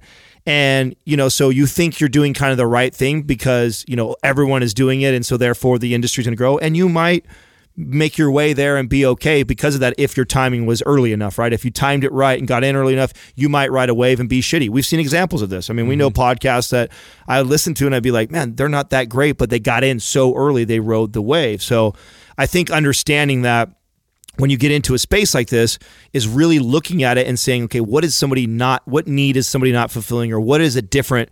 Where's the blue water at? And for us, I remember going like, okay, I see these like health fitness podcasts that are really good and they're highly produced and they're putting out really good information and it keeps my attention. But then I ask myself, like, would any of my clients or my buddies or anybody like listen to this? Like, hell no. Like these guys, it's one doctor interviewing some scientist and they're talking about lab results and stuff that I like because I'm learning. It's too boring. Yeah. But I'm such a small niche of people. So I really think that, understanding and being able to see that was important early on. And then I saw the other side, which was like pure entertainment. Like, oh, it made me laugh. They're hilarious. All these things are great. Like, okay, I could see my buddies listening to that because it's really funny, but then it doesn't really add a lot of value to their life other than laughter and humor, which I think does add value to people's life, but not like real applicable things that they can do, like working out better or doing things. And you're definitely influencing people, but you're not influencing people as if you were presenting good, information that people could apply and change and whatever. That's what you mean by that value. You do that with entertainment. Right. You've got a pretty crazy formula. Well, and nobody was really doing that in our space. Nobody was really combining this entertainment value that an average Jane or Joe who may not even be, that's another thing when I knew we were on the right track, when I was meeting these people that would tell me, they would start up and like, I'm not really into working out, but I love the show. I still hear that. I know I love the stuff, the topics you cover. I think the information is great. Like I always feel like I learned something from it. Like I was like, okay, good. I know that I'm on to something because I knew finding another me out there would want to listen to this. Like I knew finding another person like me that was seeking a little bit of entertainment with some good information that they could walk away with. I knew that was out there, but I didn't know if it would draw people that had no desire to learn about fitness. You know what I'm saying? And I think that's important. So you see all these people jumping in. We have a lot of peers in the space that are starting podcasts up, and it's like, oh, I'm going to start a health and fitness podcast. Like, okay, cool. What's your angle? Yeah, what is different? What value are you going to add to people's lives that may not, and there may be something. And I've heard some people that I thought, that's a smart idea. I think that's a good idea. No one's really doing that right now. I had this idea that I want to do with my buddy still, and we don't have the time to do it, is much of the health and fitness space, what we talk about how fucked up and corrupt the fitness industry is, well, the medical marijuana and marijuana industry is very much so the same. And when we talk about bro science, there's bro science in cannabis. Like grower science is these guys that have passed down information, family, generation, and they just go about growing. Very few guys that I meet, none, I would meet when I first started getting into growing, actually understood the science behind it. Like they were just people that had passed down information. And so when they would talk about, oh, you need to do this because that makes the crystals pop. Like, what the fuck does that mean? You know what I'm saying? Like, what the fuck does that on a Breaking Bad episode? Yeah, right. So they would say things like that and I'd be like, okay, well, what does that mean? You know what I'm saying? And so then I would go back and I would start to research and I get it. When you flood the plant system with this much carbohydrates, then that's the plant's way of responding by doing this. But you can overdo that. And you can underdo that. And there's a sweet spot for every strain. Like, oh shit, I'm onto something. You know what I'm saying? I would start to piece this stuff together and I became what you would call a master grower in a very short period of time because I just did the research. Are there any podcasts in that space? Not like there are podcasts, but they're terrible. They're not entertaining to listen to. They're not informative and entertaining. They're either some like really nerdy guy talking about, it's very similar to what our space was. So no one's gone in, made it informing, put a Mind Pump spin on it. And that's what my buddy is like, man, I love it. And he's a fan of our show, right? You guys know Sturgill. Oh, yeah. And he's the one who's been, pulling on my shirt for a while. Like, we got to do this. There's still no good podcasts that are doing that. And he's on another level. And he has the other side so Sal, you have a lot of the in-depth medical side because of the direction that you went. I have a lot of experience in the growing side. And then so does, and he's on a whole nother level with the supplement, nutrient, and water and everything like that because he used to provide that for normal farms, and his business is now growing to where he's starting to provide that. Did you know that there's marijuana indexes now, where you can follow the marijuana market on the stock market? Yeah. And I was looking at some of these, and they've all had great returns. Yeah. Yeah, this is a good time to invest. No, it is. It really is. But the hardest thing with investing in that is similar to the hard thing with investing, and I see people doing in cryptocurrency, is also a great time to grab some of those things. But my recommendation when investing in either one of those is do your homework, do your research, pick 3 to 5 companies or things that you really believe in because you've done your research, and invest 5% of your income that you can. Yeah, very volatile. Yeah, market. Very small. Throw it in there and leave it up because it's early enough that this is like when you think back to the people that, I wish I would have put $100 into McDonald's stock way back when. You know what I'm saying? Like, just fucking put it in there, and you know what? Think of it. Don't think about it anymore. I've been telling my brother-in-law and my other buddy who are they jumped on the crypto thing about the same time I did, and they're like up and down with it and freaking out every time. Just leave it and just let it sit there. Yeah, leave it sit there. Don't let it. And I know there's some guys that are using it like day trading, and they're making money off the swings of it. Which if you can do your shit. Yeah, if you're gonna day trade, you better know your shit. Yeah, and you have to have brass balls because you're gonna have swings where some days you make thousands big and hits, sometimes you misses. lose. Yeah, it's like playing poker. Like at the end result, you want to have positive. But you got to be able to deal with the swings, and I don't think I have the fortitude. I wouldn't be able to lose 10 grand. It's like working in the that'll consume marijuana you too. industry, Yeah, marijuana industry, dude. You're just gonna end up looking at a screen like all day, like freaking out. No, I do my research. I throw money in it, and I just fucking forget all about it. Yeah. Excellent. Yeah. Check it out. Go download our app, Mind Pump Media. Then you can search all of the episodes for specific topics. For example, if you looked up cannabis, this episode would probably pop up. I licked it up. Thank you for listening to Mind Pump. If your goal is to build and shape your body, dramatically improve your health and energy, and maximize your overall performance, check out our discounted RGB Super Bundle at mindpumpmedia.com. The RGB Super Bundle includes MAPS Anabolic, MAPS Performance, and MAPS Aesthetic. 9 months of phased expert exercise programming designed by Sal, Adam, and Justin to systematically transform the way your body looks, feels, and performs. With detailed workout blueprints and over 200 videos, the RGB Super Bundle is like having Sal, Adam, and Justin as your own personal trainers, but at a fraction of the price. The RGB Super Bundle has a full 30-day money-back guarantee, and you can get it now plus other valuable free resources at mindpumpmedia.com. If you enjoy this show, please share the love by leaving us a 5-star rating and review on iTunes and by introducing Mind Pump to your friends and family. We thank you for your support, and until next time, this is Mind Pump.